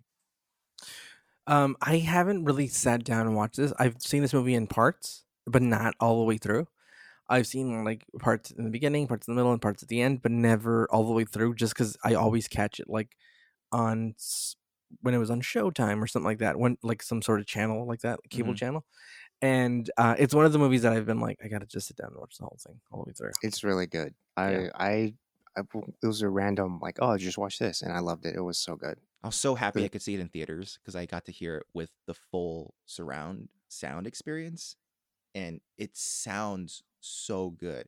Like the same feeling of when you're listening to like Pet Sounds, because Beach Boys music was famously mono for a long time, right? And then when they did stereo remasters of them, like it sounds like almost orgasmic how good it is, like the sound layering and stuff. And the movie kind of does that as well, but for overall sound design, which is a weird thing to say about a biopic, you know, like that a biopic is like really stands out for its acting and sound design. But So does it have Beach Boys music in it? oh yeah, constantly Okay, throughout. okay. But it's not just they don't just needle drop, like they build sound beds out of the stems of the music. It's Okay, really okay. interesting. Like they'll have diegetic scenes where they're just playing stuff, but like, and they'll have like parts where like, you know, they're actually playing it in scene, a part of it because they're recording and stuff like that. But there's like all these moments where like it like blends in and out of like ambience and like the way, especially for younger Paul Dano, for younger Brian, played by Paul Dano, who is like he's like suffering from psychological issues, but also he has like a hearing issue in one of his ears, so that kind of reflects in the sound design as well, and it's really really interesting the way they decided to approach it. I really, really, really like Paul Dano. I He's think amazing. he's really good, and I just dig the choices he makes. Like the character he plays in Cowboys. Have you guys seen Cowboys and Aliens? Oh yeah. I mean the movie's not good, but his Swiss character Army is Man? very interesting. Yeah. Swiss Army Man, yeah. Like- He's awesome. I especially love him in this movie because usually Paul Dano plays either someone abrasive or he plays someone who is like kind of like a shithead, right? Who's kind of Yeah. Yeah. like mewling and like, oh, okay, I'll do it, I guess, like that kind of character. Like his character in Looper. Yeah. But Yeah. but Love and Mercy, he plays just like he basically plays a tender genius who is very innocent. And it's like a performance you don't see him in it very often, but he looks like he was born to play it. And he actually sang all of his performances. There's a great Brian Wilson now travels with a band. His backup vocal band is called I think it's called the Wintermints, if I remember correctly. And the head of the Wintermints is kind of like one of his managers, and he served as the vocal coach on this movie. And then apparently Paul Dano was trying really really hard to sing, you know, Beach Boys music as accurately as he could, and then he was just like, "Can I just go falsetto?" And then the Winterman's guy was like, "Hell yeah, go falsetto, go for it. That's that's good shit." Yeah, it's I really love this movie. It's one of those movies where I wanted to know everything about it after I watched it. I mean, like, I'm also such a huge Beach Boys fan that Brian Wilson fan specifically, that I just had to know more. And it's just a really good slice of the biggest moments in his life. That is, I dig movies that are like biopics, but they don't take the direct approach, which is like, okay, here we're gonna tell the story and we're gonna do the beginning, middle, end, and it's like this is an interesting concept because you're like, okay, we're gonna take a young version and then an old version, two different actors. I really dig those type of biopics where And then you they're parallel not straightforward. And even though it's like parallel edited, like you don't, it feels so natural. Like it feels like this naturally goes straight into older Brian versus younger Brian. And at the end of the movie, there's a sequence where it all kind of collides, and that's when you notice it, honestly. And then when you notice it, it's for like dramatic effect. It's like so smartly written. I really wish Bill Pohlad would do more. But yeah, he seems content to be a producer. I mean, producers make a lot of money, so I don't blame him. But Yeah. Not in Terrence Malick movies, but yes. I don't know. So I love Terrence Malick, but I don't know how he keeps getting movies made. I don't know. I assume it's just like, well, it's like a P.T. Anderson, right? Like it's not like people just are like, but he's gonna make a great movie. Just give him the money. You know? Yeah, but here's the thing: is that like P.T. Anderson is like, you go see a P.T. Anderson movie and you're like, okay, I'm watching like a master director who's at the top of his game direct a movie. Where Terrence Malick, you're like, he's just gonna experiment with some crazy fucking shit, and Lubeski is gonna do some crazy camera stuff. Cool, like, and that's it. Like, I understand that like he's beyond his prime. I get that, but I still am interested in his movies. Well, I think that's what keeps him admirable, is that he's, you know, he's experimenting in the right ways. Probably. I've heard this one story about Terrence Malick, and I've heard it from different like interviews from different people, and the first thing I heard was that Terrence Malick's favorite movie was Zoolander, which is really weird. That's And awesome. There's an interview. I don't know who is interviewing him, but there's an interview with Ben Stiller, and he's talking about they ask him about it. They're like, "Hey, we heard that Terrence Malick is a big fan." He's like, "Yeah, he's a huge fan." He's like, they were filming that he had talked to him before, that apparently he was talking to somebody and they were they were in the same room as Terrence Malick, and they're like, "Oh, Terrence Malick wants to talk to you," and he's like, "Oh, that's weird." And he's like, Terrence Malick got on the phone. He's like, "I just want you to know that your Zoolander movie is one of my favorite movies of all time." and then on Zoolander 2, apparently he showed up to set because he found out that they were filming in like Paris. So he just showed up. He's like, "I just wanted to be on fucking set." Baller. He's just obsessed with Zoolander. I don't know why, but I love him a lot now. Yeah, because you're like, oh, he's a guy who makes these weird, crazy, like serious movies, and he doesn't ever want to be interviewed or photographed. He's just a big fan. He just loves stupid movies. Yeah, I love that. What a beautiful man. Any honorable mentions before we sign off? There's already enough shit on Amazon to watch. I don't think I need to give any honorable mentions. All right. Well, I was gonna honorably mention Sinister, but I just had two dumb reasons. The one, I can't really mention it because it's only available on Amazon Prime for a rental. You can't actually stream it for free. But I was only gonna bring it up because it has one of my favorite lines in it of any horror movie, where it's Vincent D'Onofrio on a Skype chat saying, the problem you have is called the bagul. And then I would always misremember it as, you have a bagul problem. which is what we say now. You got a bagul problem. Bagul, we took it too far. We took bagul too far. It's now a worldwide religion. I mean, look it up. It's bagulrules.com. If you have an internet connection, just look it up. It's interesting. It's a beautiful religion, ahead of its time, because we really encouraged. I didn't mean to say we. I meant the religion encouraged its followers to wash their hands all the time. There's a ritual where you wash each other's hands, and so it's ahead of its time. So too bad it's only for rent on Sinister. Also, maybe not, because Sinister's not. Yeah, only the bagul part. I will mention there's a lot of Van Damme movies on there. If you love the Van Damme's voice and you want to hear more of it, go down and pick yourself a Van Damme movie on Amazon. Also, the last honorable mention, Bone Tomahawk. Oh, I really enjoy this movie. It's Kurt Russell, and the quick pitch is it's kind of like it's a Western mixed with a little horror mixed with cannibalism. That's all you need to know. Yeah, that's it. Kurt Russell stars in it as a cowboy. It's a set he was on before he went on to do the Tarantino movie. Hateful Eight. Yeah.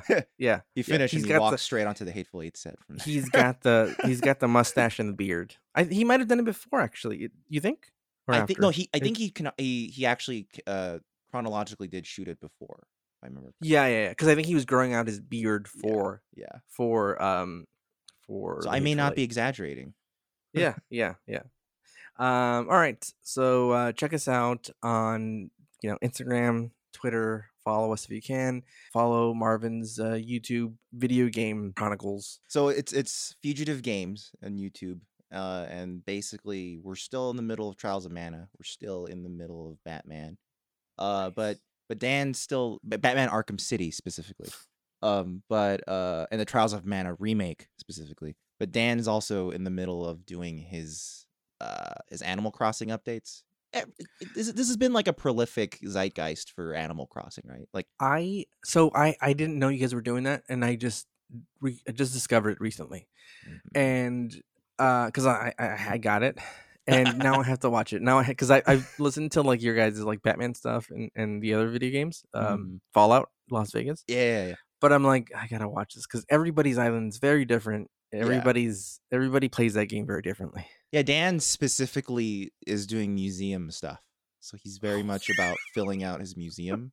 Oh my god, just like comically large. Oh god, yeah. But check that out, Fugitive Games on YouTube. YouTube's. The link is again at thefilmpodcast.com. And that's it. Adam, thanks for joining us. It was a good. It wasn't Avengers Endgame. It was more like. We're in the middle. We're like in Age of Ultron right now. I gotcha. All right. Age of Ultron. Eventually, we'll get to Endgame. We want to get away from Age of Ultron as fast as possible. Yeah. All right, guys. Follow us on all those platforms if you can. That would help us. Tell a friend. And until next time, hey, be cool. Have a good week.